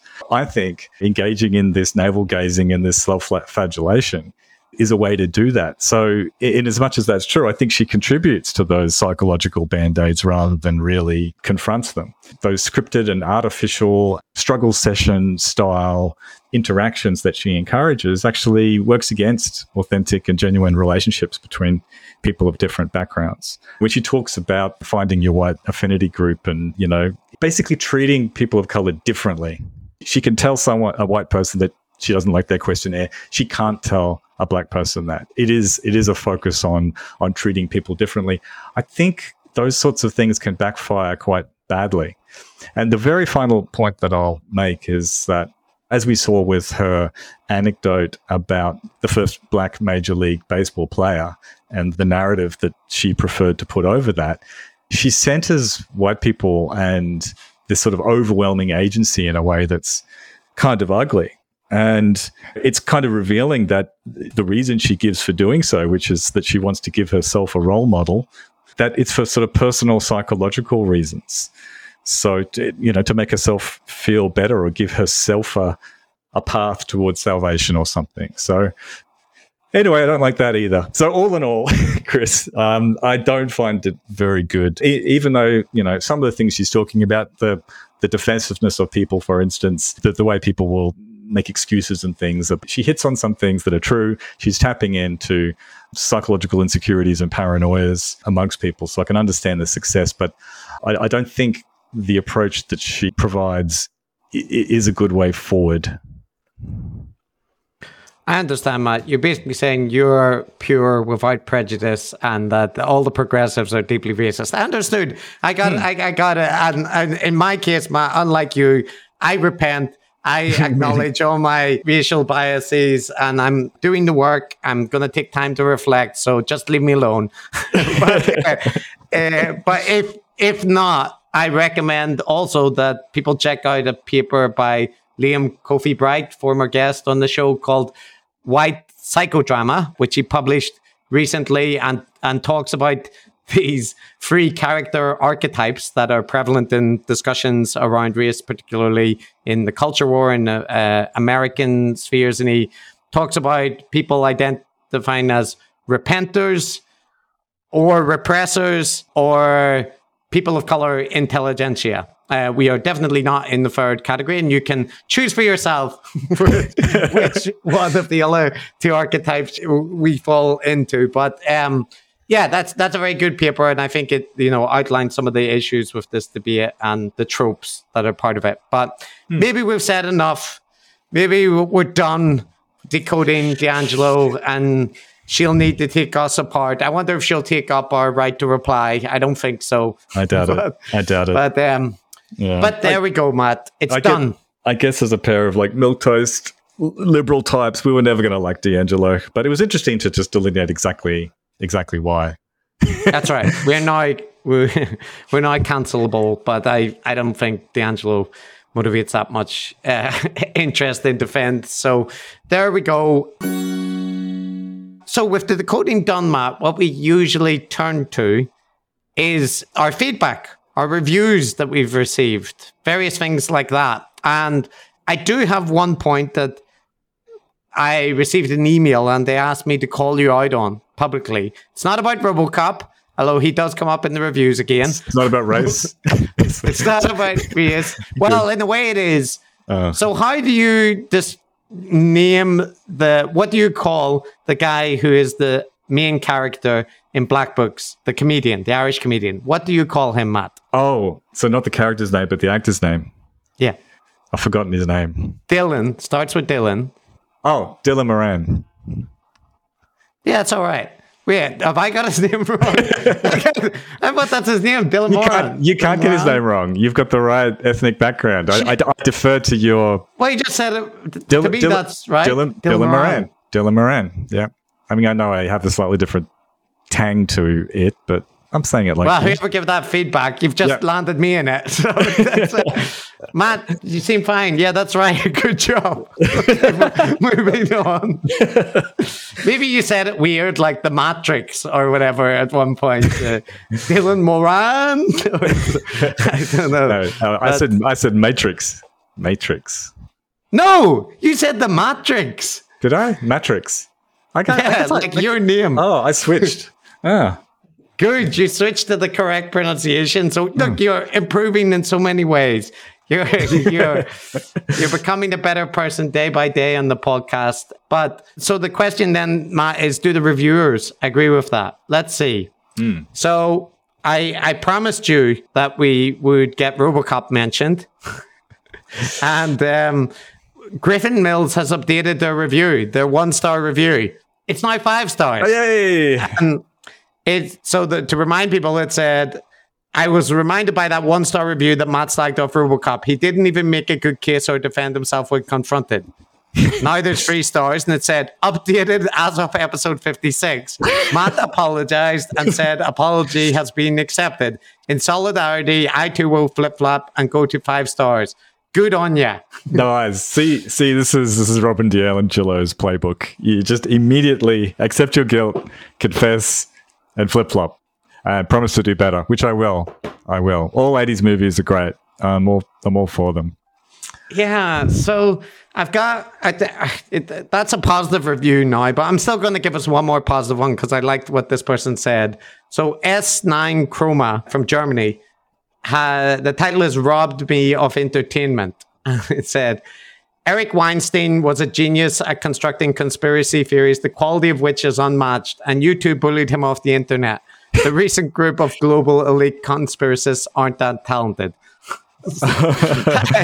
We did not bully Eric off the internet. He's still he's still tweeting out and threatening to release more podcasts in the future.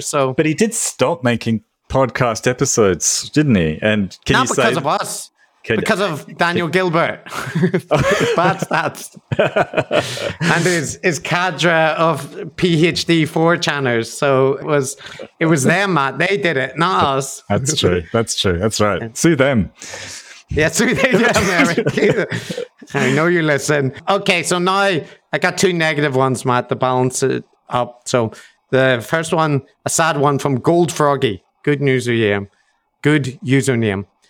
I wish the hosts all the best in their future endeavors. I used to look forward to this show, but the recent episodes on sense making and the Constantine kissing were completely unlistenable for very different reasons. On the latter, Chris, please re-listen to the Knowledge Fight episode on how not to interview Alex Jones. Mm-hmm. So his issue is that you platformed Konstantin Kisin? Too softly.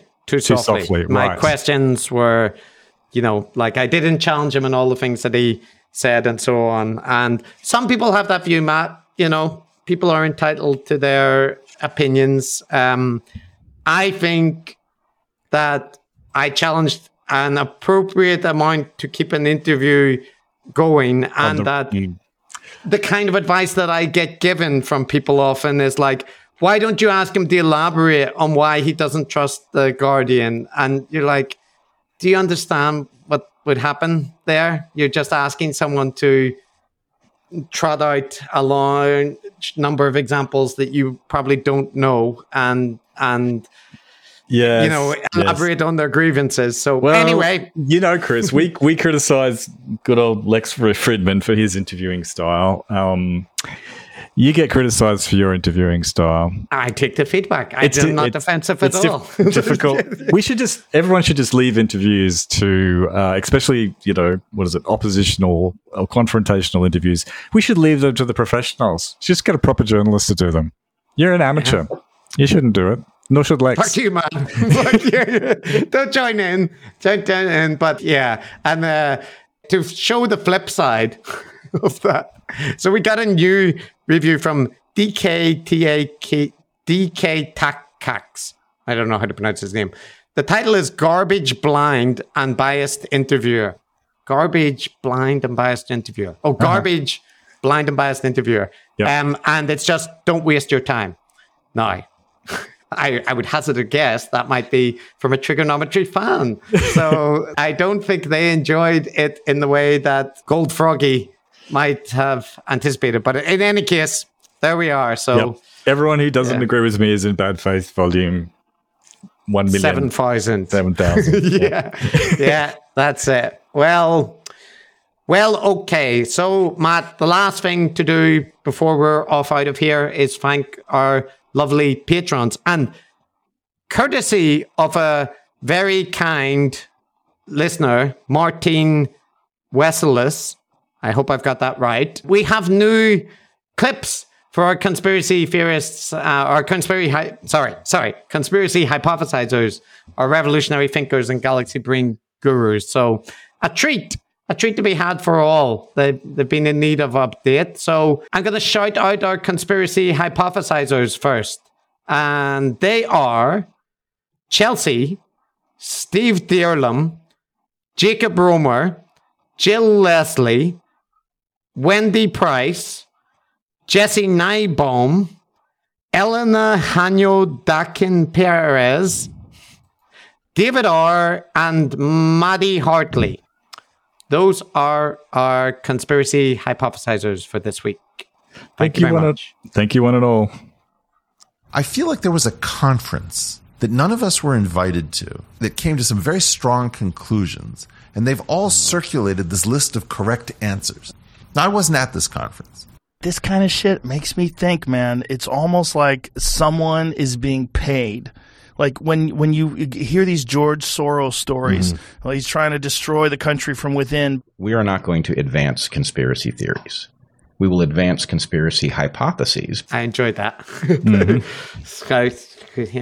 Thematically linked. So now we have our revolutionary thinkers, and there we have Jane Lenting, Tim Bednall, Benjamin Cooper, Daniel Zux, Peter Martin, Nathan Ade, David, and Tracy McFarlane. Oh, and Enchantomatic.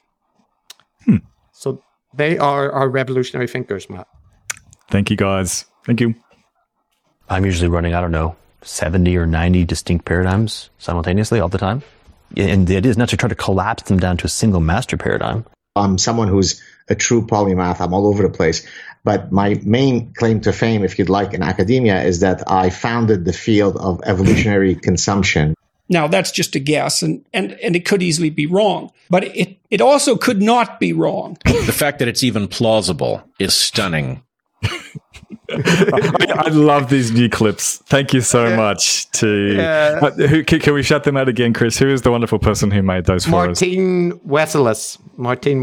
Martin, Prince genius. Amongst Men. Brilliant. Yeah, that I also enjoy that quote from Peterson and Weinstein.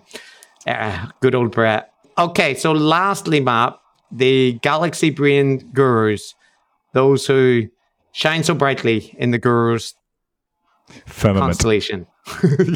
Firmament constellation, insert your cosmological verbiage in there. Jason Truck, Shane Gronholtz, Adrian Camilleri, Janet Uter, David DeG, Justin Kitchen, and Paul Hahn. Fantastic. Thank you, guys. Appreciate it. We tried to warn people. Yeah. Like what was coming, how it was going to come in, the fact that it was everywhere and in everything. Considering me tribal just doesn't make any sense. I have no tribe. I'm in exile. Think again, sunshine. Yeah. I do feel bad for Sam in there with the but it does feel like Jordan is, responding to his claim. So I approve of that. I like how Martin, largely chose new clips, but he held on to that dark chuckle by Scott Adams. He had to keep that one. I respect that artistic choice. I agree. And so our next episode, Matt, I think we're going to round off the Guru Tech season. We have Elon Musk or Peter Thiel or one of those figures to round things off. So look forward to that, I guess. Look forward to that. Yeah, that'll be something. Yeah. And as always, Matt, note the gated institutional narrative. Accord the distributed idea suppression complex. I do. Every day in every way. I'm keeping those things in mind. I'm on guard against them. Well, I'm glad to hear that. Maybe make you a little bit racist if you do it. Maybe. We can all only hope. But he'll do the work, and we will see you next time. Ciao. See you guys. Ciao.